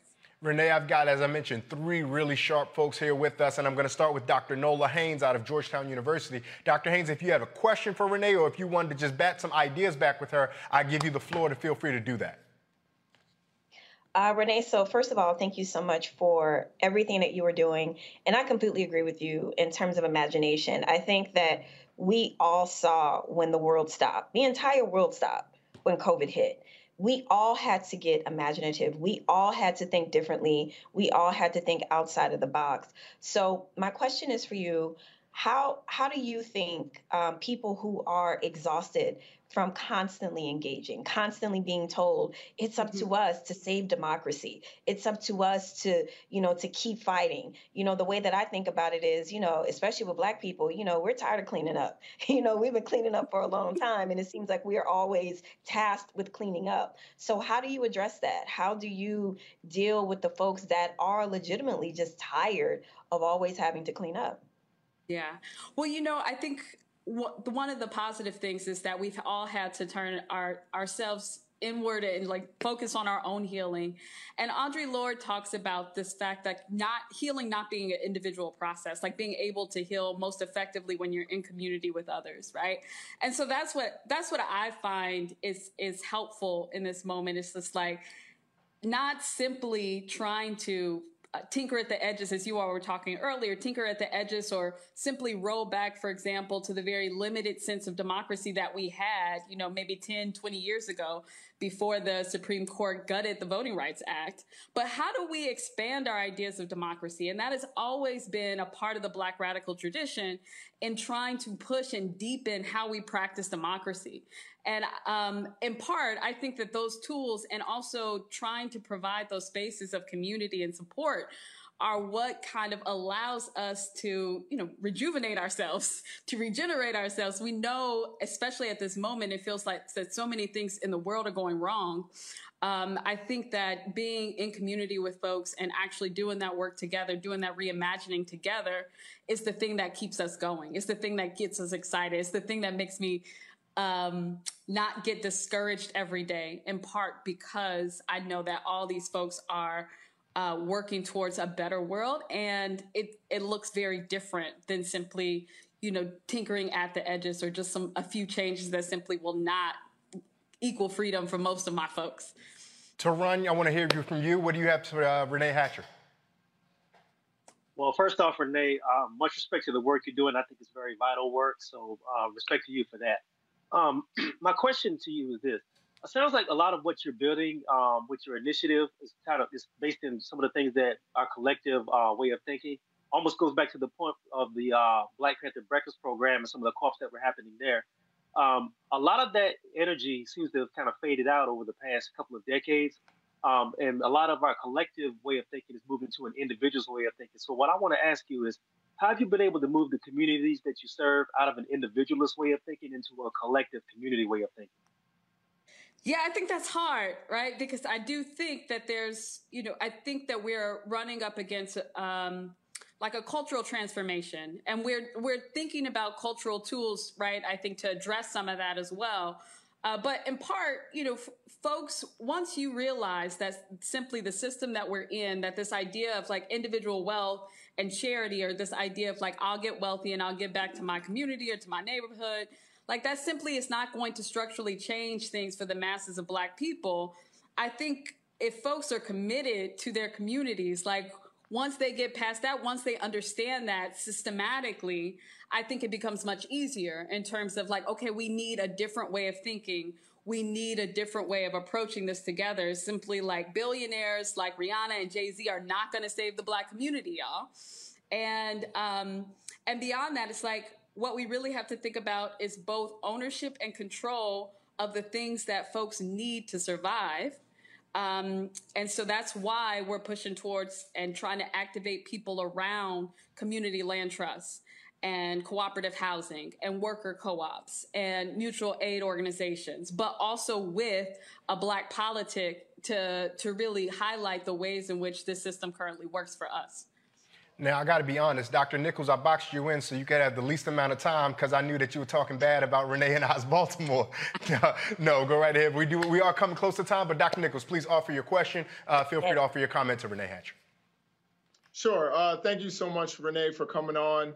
My question is, a lot of times when we have these academic ideas about how we can better the community, they get pushed back because people don't see how it's working. They think that it's just something in our heads. Now, so my question is there an international model or some sort of model somewhere that you can point to that's been successful over a long period of time? I know I taught about the UNIA just a few hours ago to my students, and I'm thinking about something. Is there something that you can point to that lasted, for maybe generations and has been successful over a long period of time?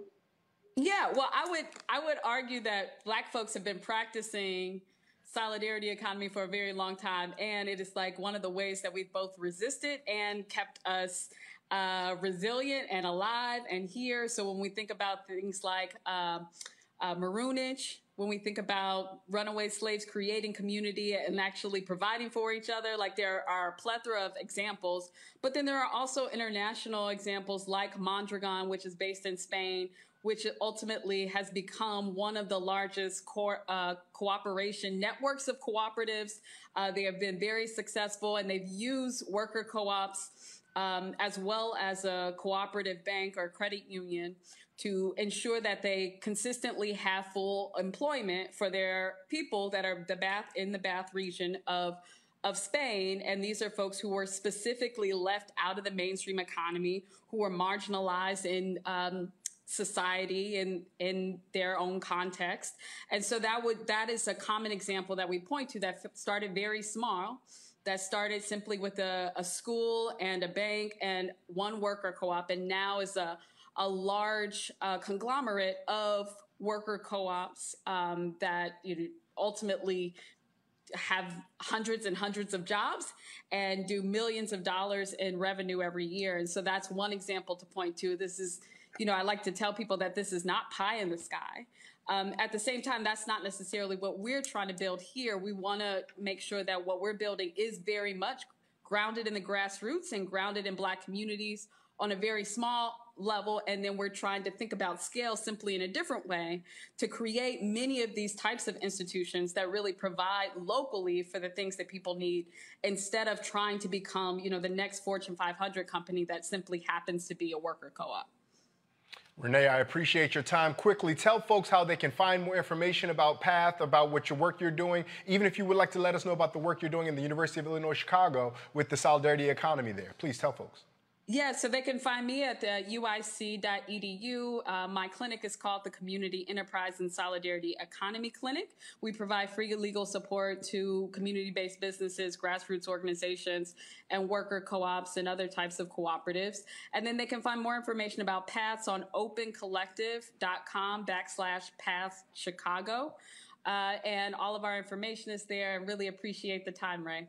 Absolutely, and hopefully you and I can reconnect this fall when we link up for the 50th anniversary of the National Black Political Convention? The National Black Political Convention of 1972. This year marks 50 years since the 72 convention that was held in my hometown, Gary, Indiana.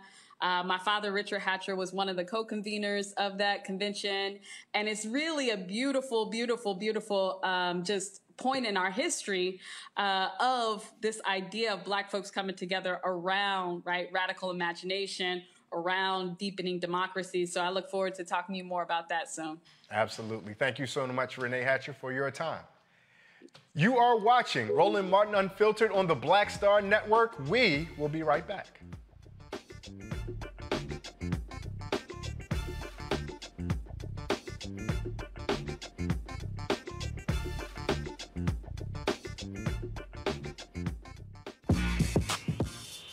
When we invest in ourselves, our glow, our vision, our vibe, we all shine.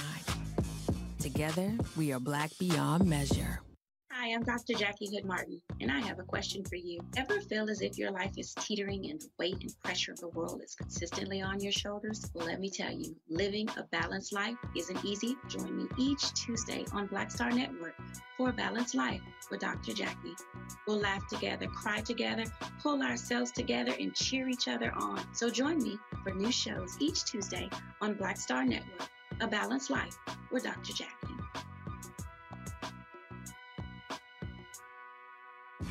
When we invest in ourselves, we're investing in what's next for all of us.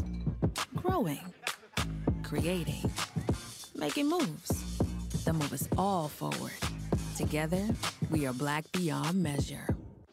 Hey, I'm Antonique Smith. Hello, everyone. It's Kiara Sheard. Hey, I'm Taj. I'm Coco. And I'm Lily. And we're SWV. What's up, y'all? It's Ryan Destiny, and you're watching Roland Martin Unfiltered.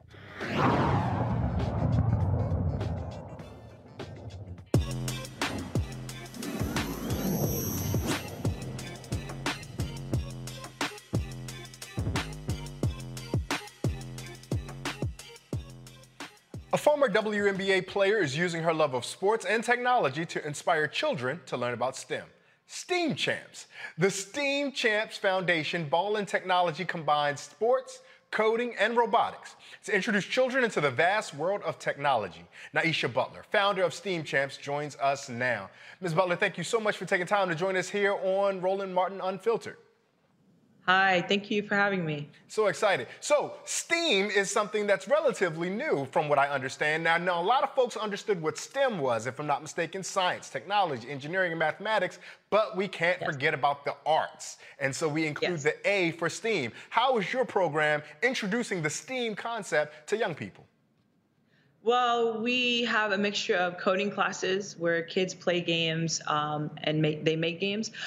We do chess so that they have unplugged activities. So we definitely work on their, focus and attention and just getting their mind to be creative. And we have coding, robotics, chess, and we do music theory. We kind of try to tackle the whole person. And we do ages as young as 5 because the whole idea is to get kids to start early and learning these technical fields and the vernacular and all this kind of stuff. So it's a fun place. We try to use like sports themes, arts themes to actually teach technical topics. And, the kids like it.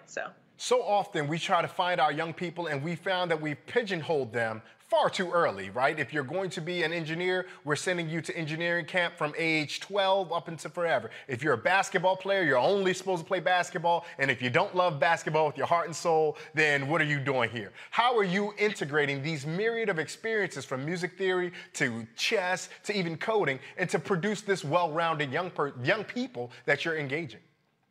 Well, America as a whole has a technical problem. There's obviously a digital divide. We have hundreds of thousands of jobs making 6 figures that lay empty, that are, you can go pro in actually these areas, in these arenas. So in general, kids, especially our kids, don't have technical skills. They're not going to engineering camps. They're not going to math camps early. And sometimes when they get older, it's kind of hard. It's kind of like computer language is exactly what is a language. And the earlier you get exposed to it, the better you are at it. So that whole 10,000 hour rule is a real thing. The difference, though, in starting your kids early with coding and technical skills and digital skills is that every single career in the future is going to be tech-enabled somehow or some way. So the idea is that whatever it is, if it's something in art, if it's reporting, if it's communications, whatever the case may be, in addition to obviously like engineering and STEM-related fields, you're going to have something to be tech-enabled. So the idea is that we really need to close this digital gap. We need to equip our kids with options and necessary foundational skills so that whatever they choose to, they're equipped to do well at it. Languaging is something I'm curious about. When you approach folks to let them know that you have this STEAM program, are they still reticent to join on because STEAM is not as popular or well-known as STEM is? Yeah, it's just about education, right? So like A for arts, the idea is that we have to really be creative and getting kids' attention. That's how I use the arts.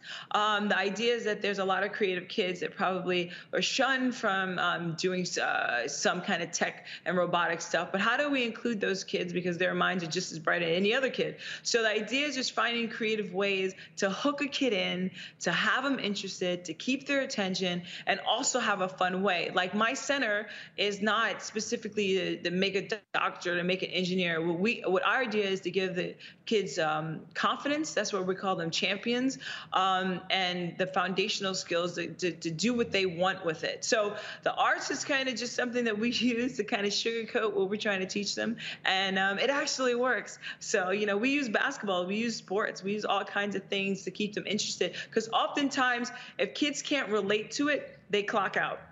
And so we try to teach these principles and these STEM kind of topics in a way that they understand and that they're interested in.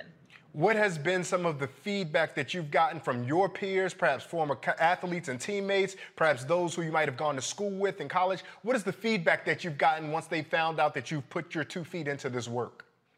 Well, I went to Georgia Tech, so most of my friends are engineers anyway. And Georgia Tech actually graduates the highest percent of Black engineers in the country. But I recognize, with that said, I recognize that that's special.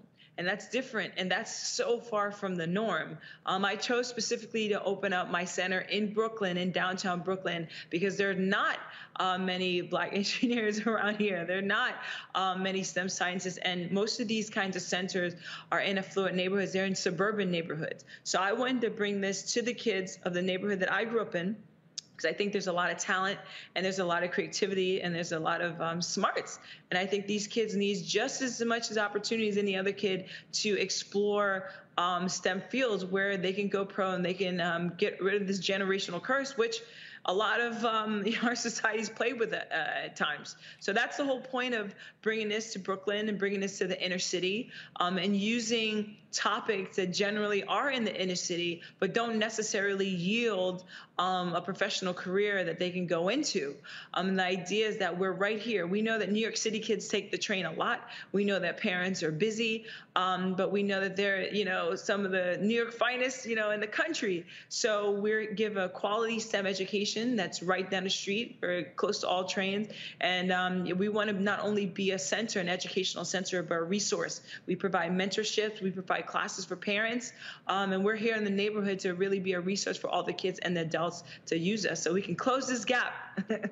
So, we were talking in an earlier segment about organizing for like solidarity, economy, and democracy and all that, but you still have to do your own form of organizing, because if I walk out to the street and say, hey, kid, you want to come play with robots? It may be a difficult go of it. How is it that you're able to sell to our young people that what you're inviting them to do is actually fun? Yeah, I mean, the whole thing about kids, all kids like to play games.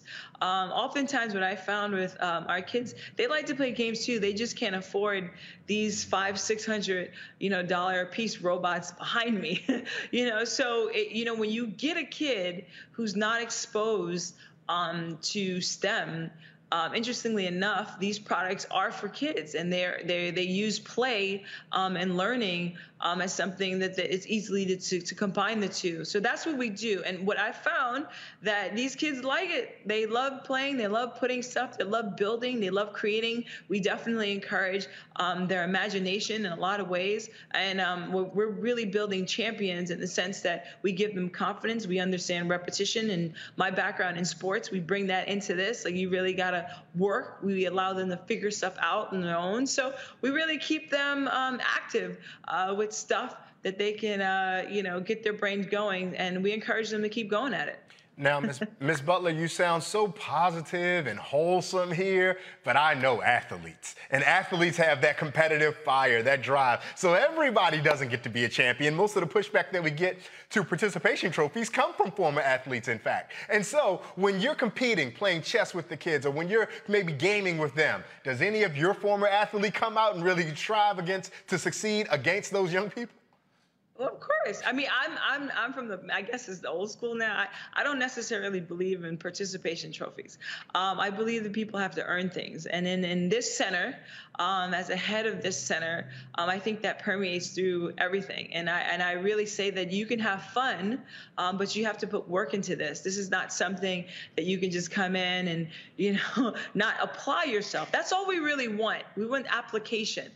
We have great STEAM coaches, and we want them to try to do it. And I know what it takes. I know that kids can get up in the morning to play basketball. I've been one of those kids. I know it. And it's really easy because as a society and in our communities, we support that. We give trophies to the 50-point person. We give trophies to All-Americans. We really support the sports stars. But I want the community to get behind the STEM stars. I want them to get behind kids who are going to come in, and we're going to have robotics hackathons in Brooklyn. We're going to support our young kids and give them a way that they compete and they can shine through. No, I don't believe in participation trophies. All my kids are going to work, and my idea is my job is to prepare them for life. And in life, you have to work hard. You have to go for what you want to get. And I also am an optimist. Life is awesome. Like right now, life is great for me. Like life is good, but you really have to work. And I think that this environment is a place where it's fun, it's safe, and we foster confidence. I want every one of my kids to step through the door to shine and shine bright. But yeah, they're going to have to put some work into everything and figuring out, because bugs and problems in code, as we all know, is all around us. So no, we're building real champions here, not paper champions. You also said with a smile, they're going to have to get used to losing to Miss Butler occasionally because I'm here to win. But you know, Miss Butler, we're broadcasting across the United States into the continent of Africa, throughout the diaspora, and everywhere else in the world where folks want to watch us. And you mentioned something that struck my attention. You talked about the rewards of society, right? Basketball, we see the rewards, so people are inspired to get up and practice. In other industries, we see the rewards. How do you help the young people and their parents see the rewards and incentives of STEAM programs? So it's about, I'm a numbers girl, and it's really simple. And I think people don't really understand this. So right now there's 40 million approximately kids that play sports in America. This is all sports. And there's what, 200 NBA players, 250, 350 NFL players. And they keep, LeBron James has been in the league for a while. He's not giving up his spot anytime soon. My narrative is telling people the truth and look at the numbers. Any kid, and I went pro, I'm a part of that 1%. I know uniquely how small this, this brother and sisterhood is of going professional sports or even getting a college scholarship. But my idea is that you literally can go pro 100% in a STEM career in any version you want that to be, and I just want to make sure that parents understand that. And it's not about the fact that this is some far out of reach thing. Like, I'm a New York City kid. I played ball too, and I'm a software engineer. And the reason why I push that narrative, because I really feel like if I can do it, anybody can do it with work. I had to work for it, and I think this is something that if people understand, just like in sports or anything else you go after, you work for it, the percentages are way higher at going pro and having a sustainable long-term career that you don't have to ice your knees with. And I think it's not a hard sell. I just think that our communities and people as a whole don't understand how in reach this actually is. If a kid starts at 6, 7 years old, 8, 9, building games, how cool is that? You know what I mean? Like, we don't know the capacity of these young kids. I mean, these kids, honestly, they surprise me all the time. We have rock stars in our group, from the South Bronx to Brooklyn. We have rock stars. I'm telling you, these kids are bright, but they need a chance. They need high-class education. They need quality education, and they need support. They don't need to be called the nerdy kids. They don't need to be separated from the athletes. These are champions. These are people too, and you can do both. So my thing that I want to push to parents and school teachers and even athletes, because I think athletes need to really understand how special and different they are. LeBron James is really a percent of a percent of a percent. Steph Curry is a percent of a percent, but Katherine Johnson, who put someone in a movie, she's a percent, but you can be, Nassau is actively trying to recruit players. The Lakers are not actively trying to recruit. Well, the Knicks, we should, but they're not actively trying to recruit. There's a draft. Yeah. Google, Microsoft, Apple. Yeah. These companies are trying their hardest to recruit diverse candidates, and we need to step up to that challenge. America as a whole. Absolutely. It's not just our community. So. Absolutely. Now, Ms. Butler, I will have to push back on one thing, and sitting in Roland's chair, I'd be remiss if I didn't push back. You said, you want to be able to earn your living and make your keep without having to ice your knees. Today was leg day for me in the gym. I'm icing my knees as we speak. You just can't see it under this desk. So I do want to let the kids know that when age creeps up on you, you will still have to ice those knees. Ms. Butler, tell folks how they can find, follow, and support STEAM Champs, please. Yeah, go to www.steamchamps.com. Our emails are there. Our classes are there. Every Saturday in the month of August, we're giving free first-time customers coding, robotics, design, and chess classes. And weekly, we have Monday through Friday STEM camps where kids come in and they learn everything from basketball, coding, chess, and all around fun time. We have field trip Fridays where we do STEM-related field trips, art-related field trips. So come on down to the center. Pop your head in, look on the website. We have events, shoot me an email. I'm constantly trying to, expand our staff, teach people, and just really be a resource to the community. So repost, share my stuff, and come out and check out one of our classes. That is Ms. Naisha Butler, former WNBA player and founder of STEAM Champs. We thank you so much for taking time out of your busy schedule, Ms. Butler, for joining us here on Roland Martin Unfiltered. Thank you so much. And before we get out of here, I want to go back to our panel. Brother Walker, now that we made it through, please say and pronounce your first name correctly out loud, because these folks heard me butcher it for the last 2 hours, and my deepest apologies go to you.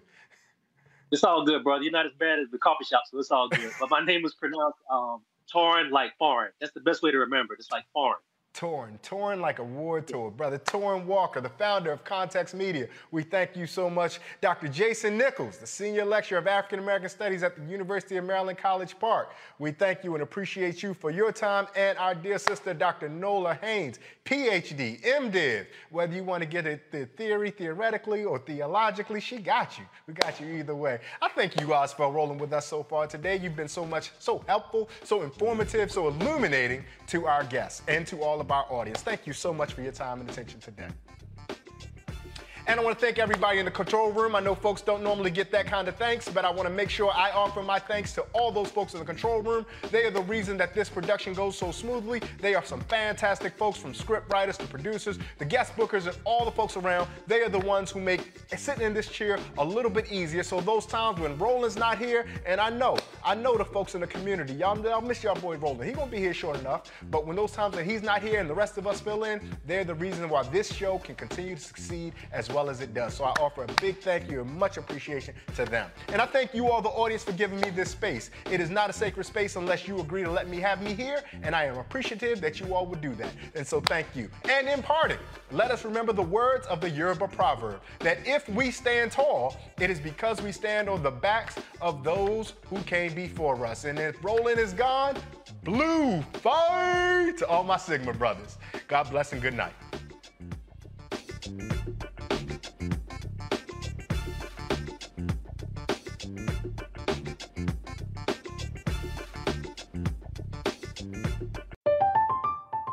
I'm Katya Adler, host of The Global Story. Over the last 25 years, I've covered conflicts in the Middle East, political and economic crises in Europe, drug cartels in Mexico. Now I'm covering the stories behind the news all over the world in conversation with those who break it.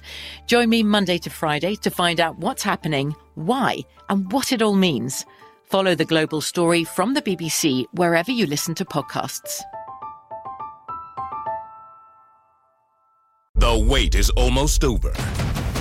Get ready for the 2024 NFL season as the full schedule is announced. Bring it on. Every rivalry, every rematch, every rookie debut, every game revealed. The 2024 NFL schedule release, presented by Verizon, coming in May. Live on NFL Network, ESPN2, and streaming on NFL Plus. Terms and conditions apply to NFL Plus. Visit NFL.com/schedule release to learn more. I'm late for a very important date. Time is running out to score adult theme park tickets at child prices from Undercover Tourist. This summer, make your Walt Disney World vacation more affordable than ever. Escape into a place where magic has the power to transport you into stunning worlds and your favorite stories for less. Buy from Undercover Tourist, an authorized seller, and link to official Walt Disney World apps so you can add on Genie Plus and Lightning Lane upgrades easy. Book your adult theme park tickets at child prices with Undercover Tourist now and save. UndercoverTourist.com. Nobody wants to outlive their money, but it happens, especially for women. That's why Gainbridge offers the Parity Flex annuity, designed for women's unique retirement needs, with flexible withdrawals plus a guaranteed lifetime income benefit that keeps paying you even if your account balance is zero. Gainbridge is helping build a better financial future for women. Retirement income you can't outlive is the ultimate flex. Start saving now at Gainbridge.io. Visit Gainbridge.io/ParityFlex for current rates, full product disclosures and disclaimers, and other important information.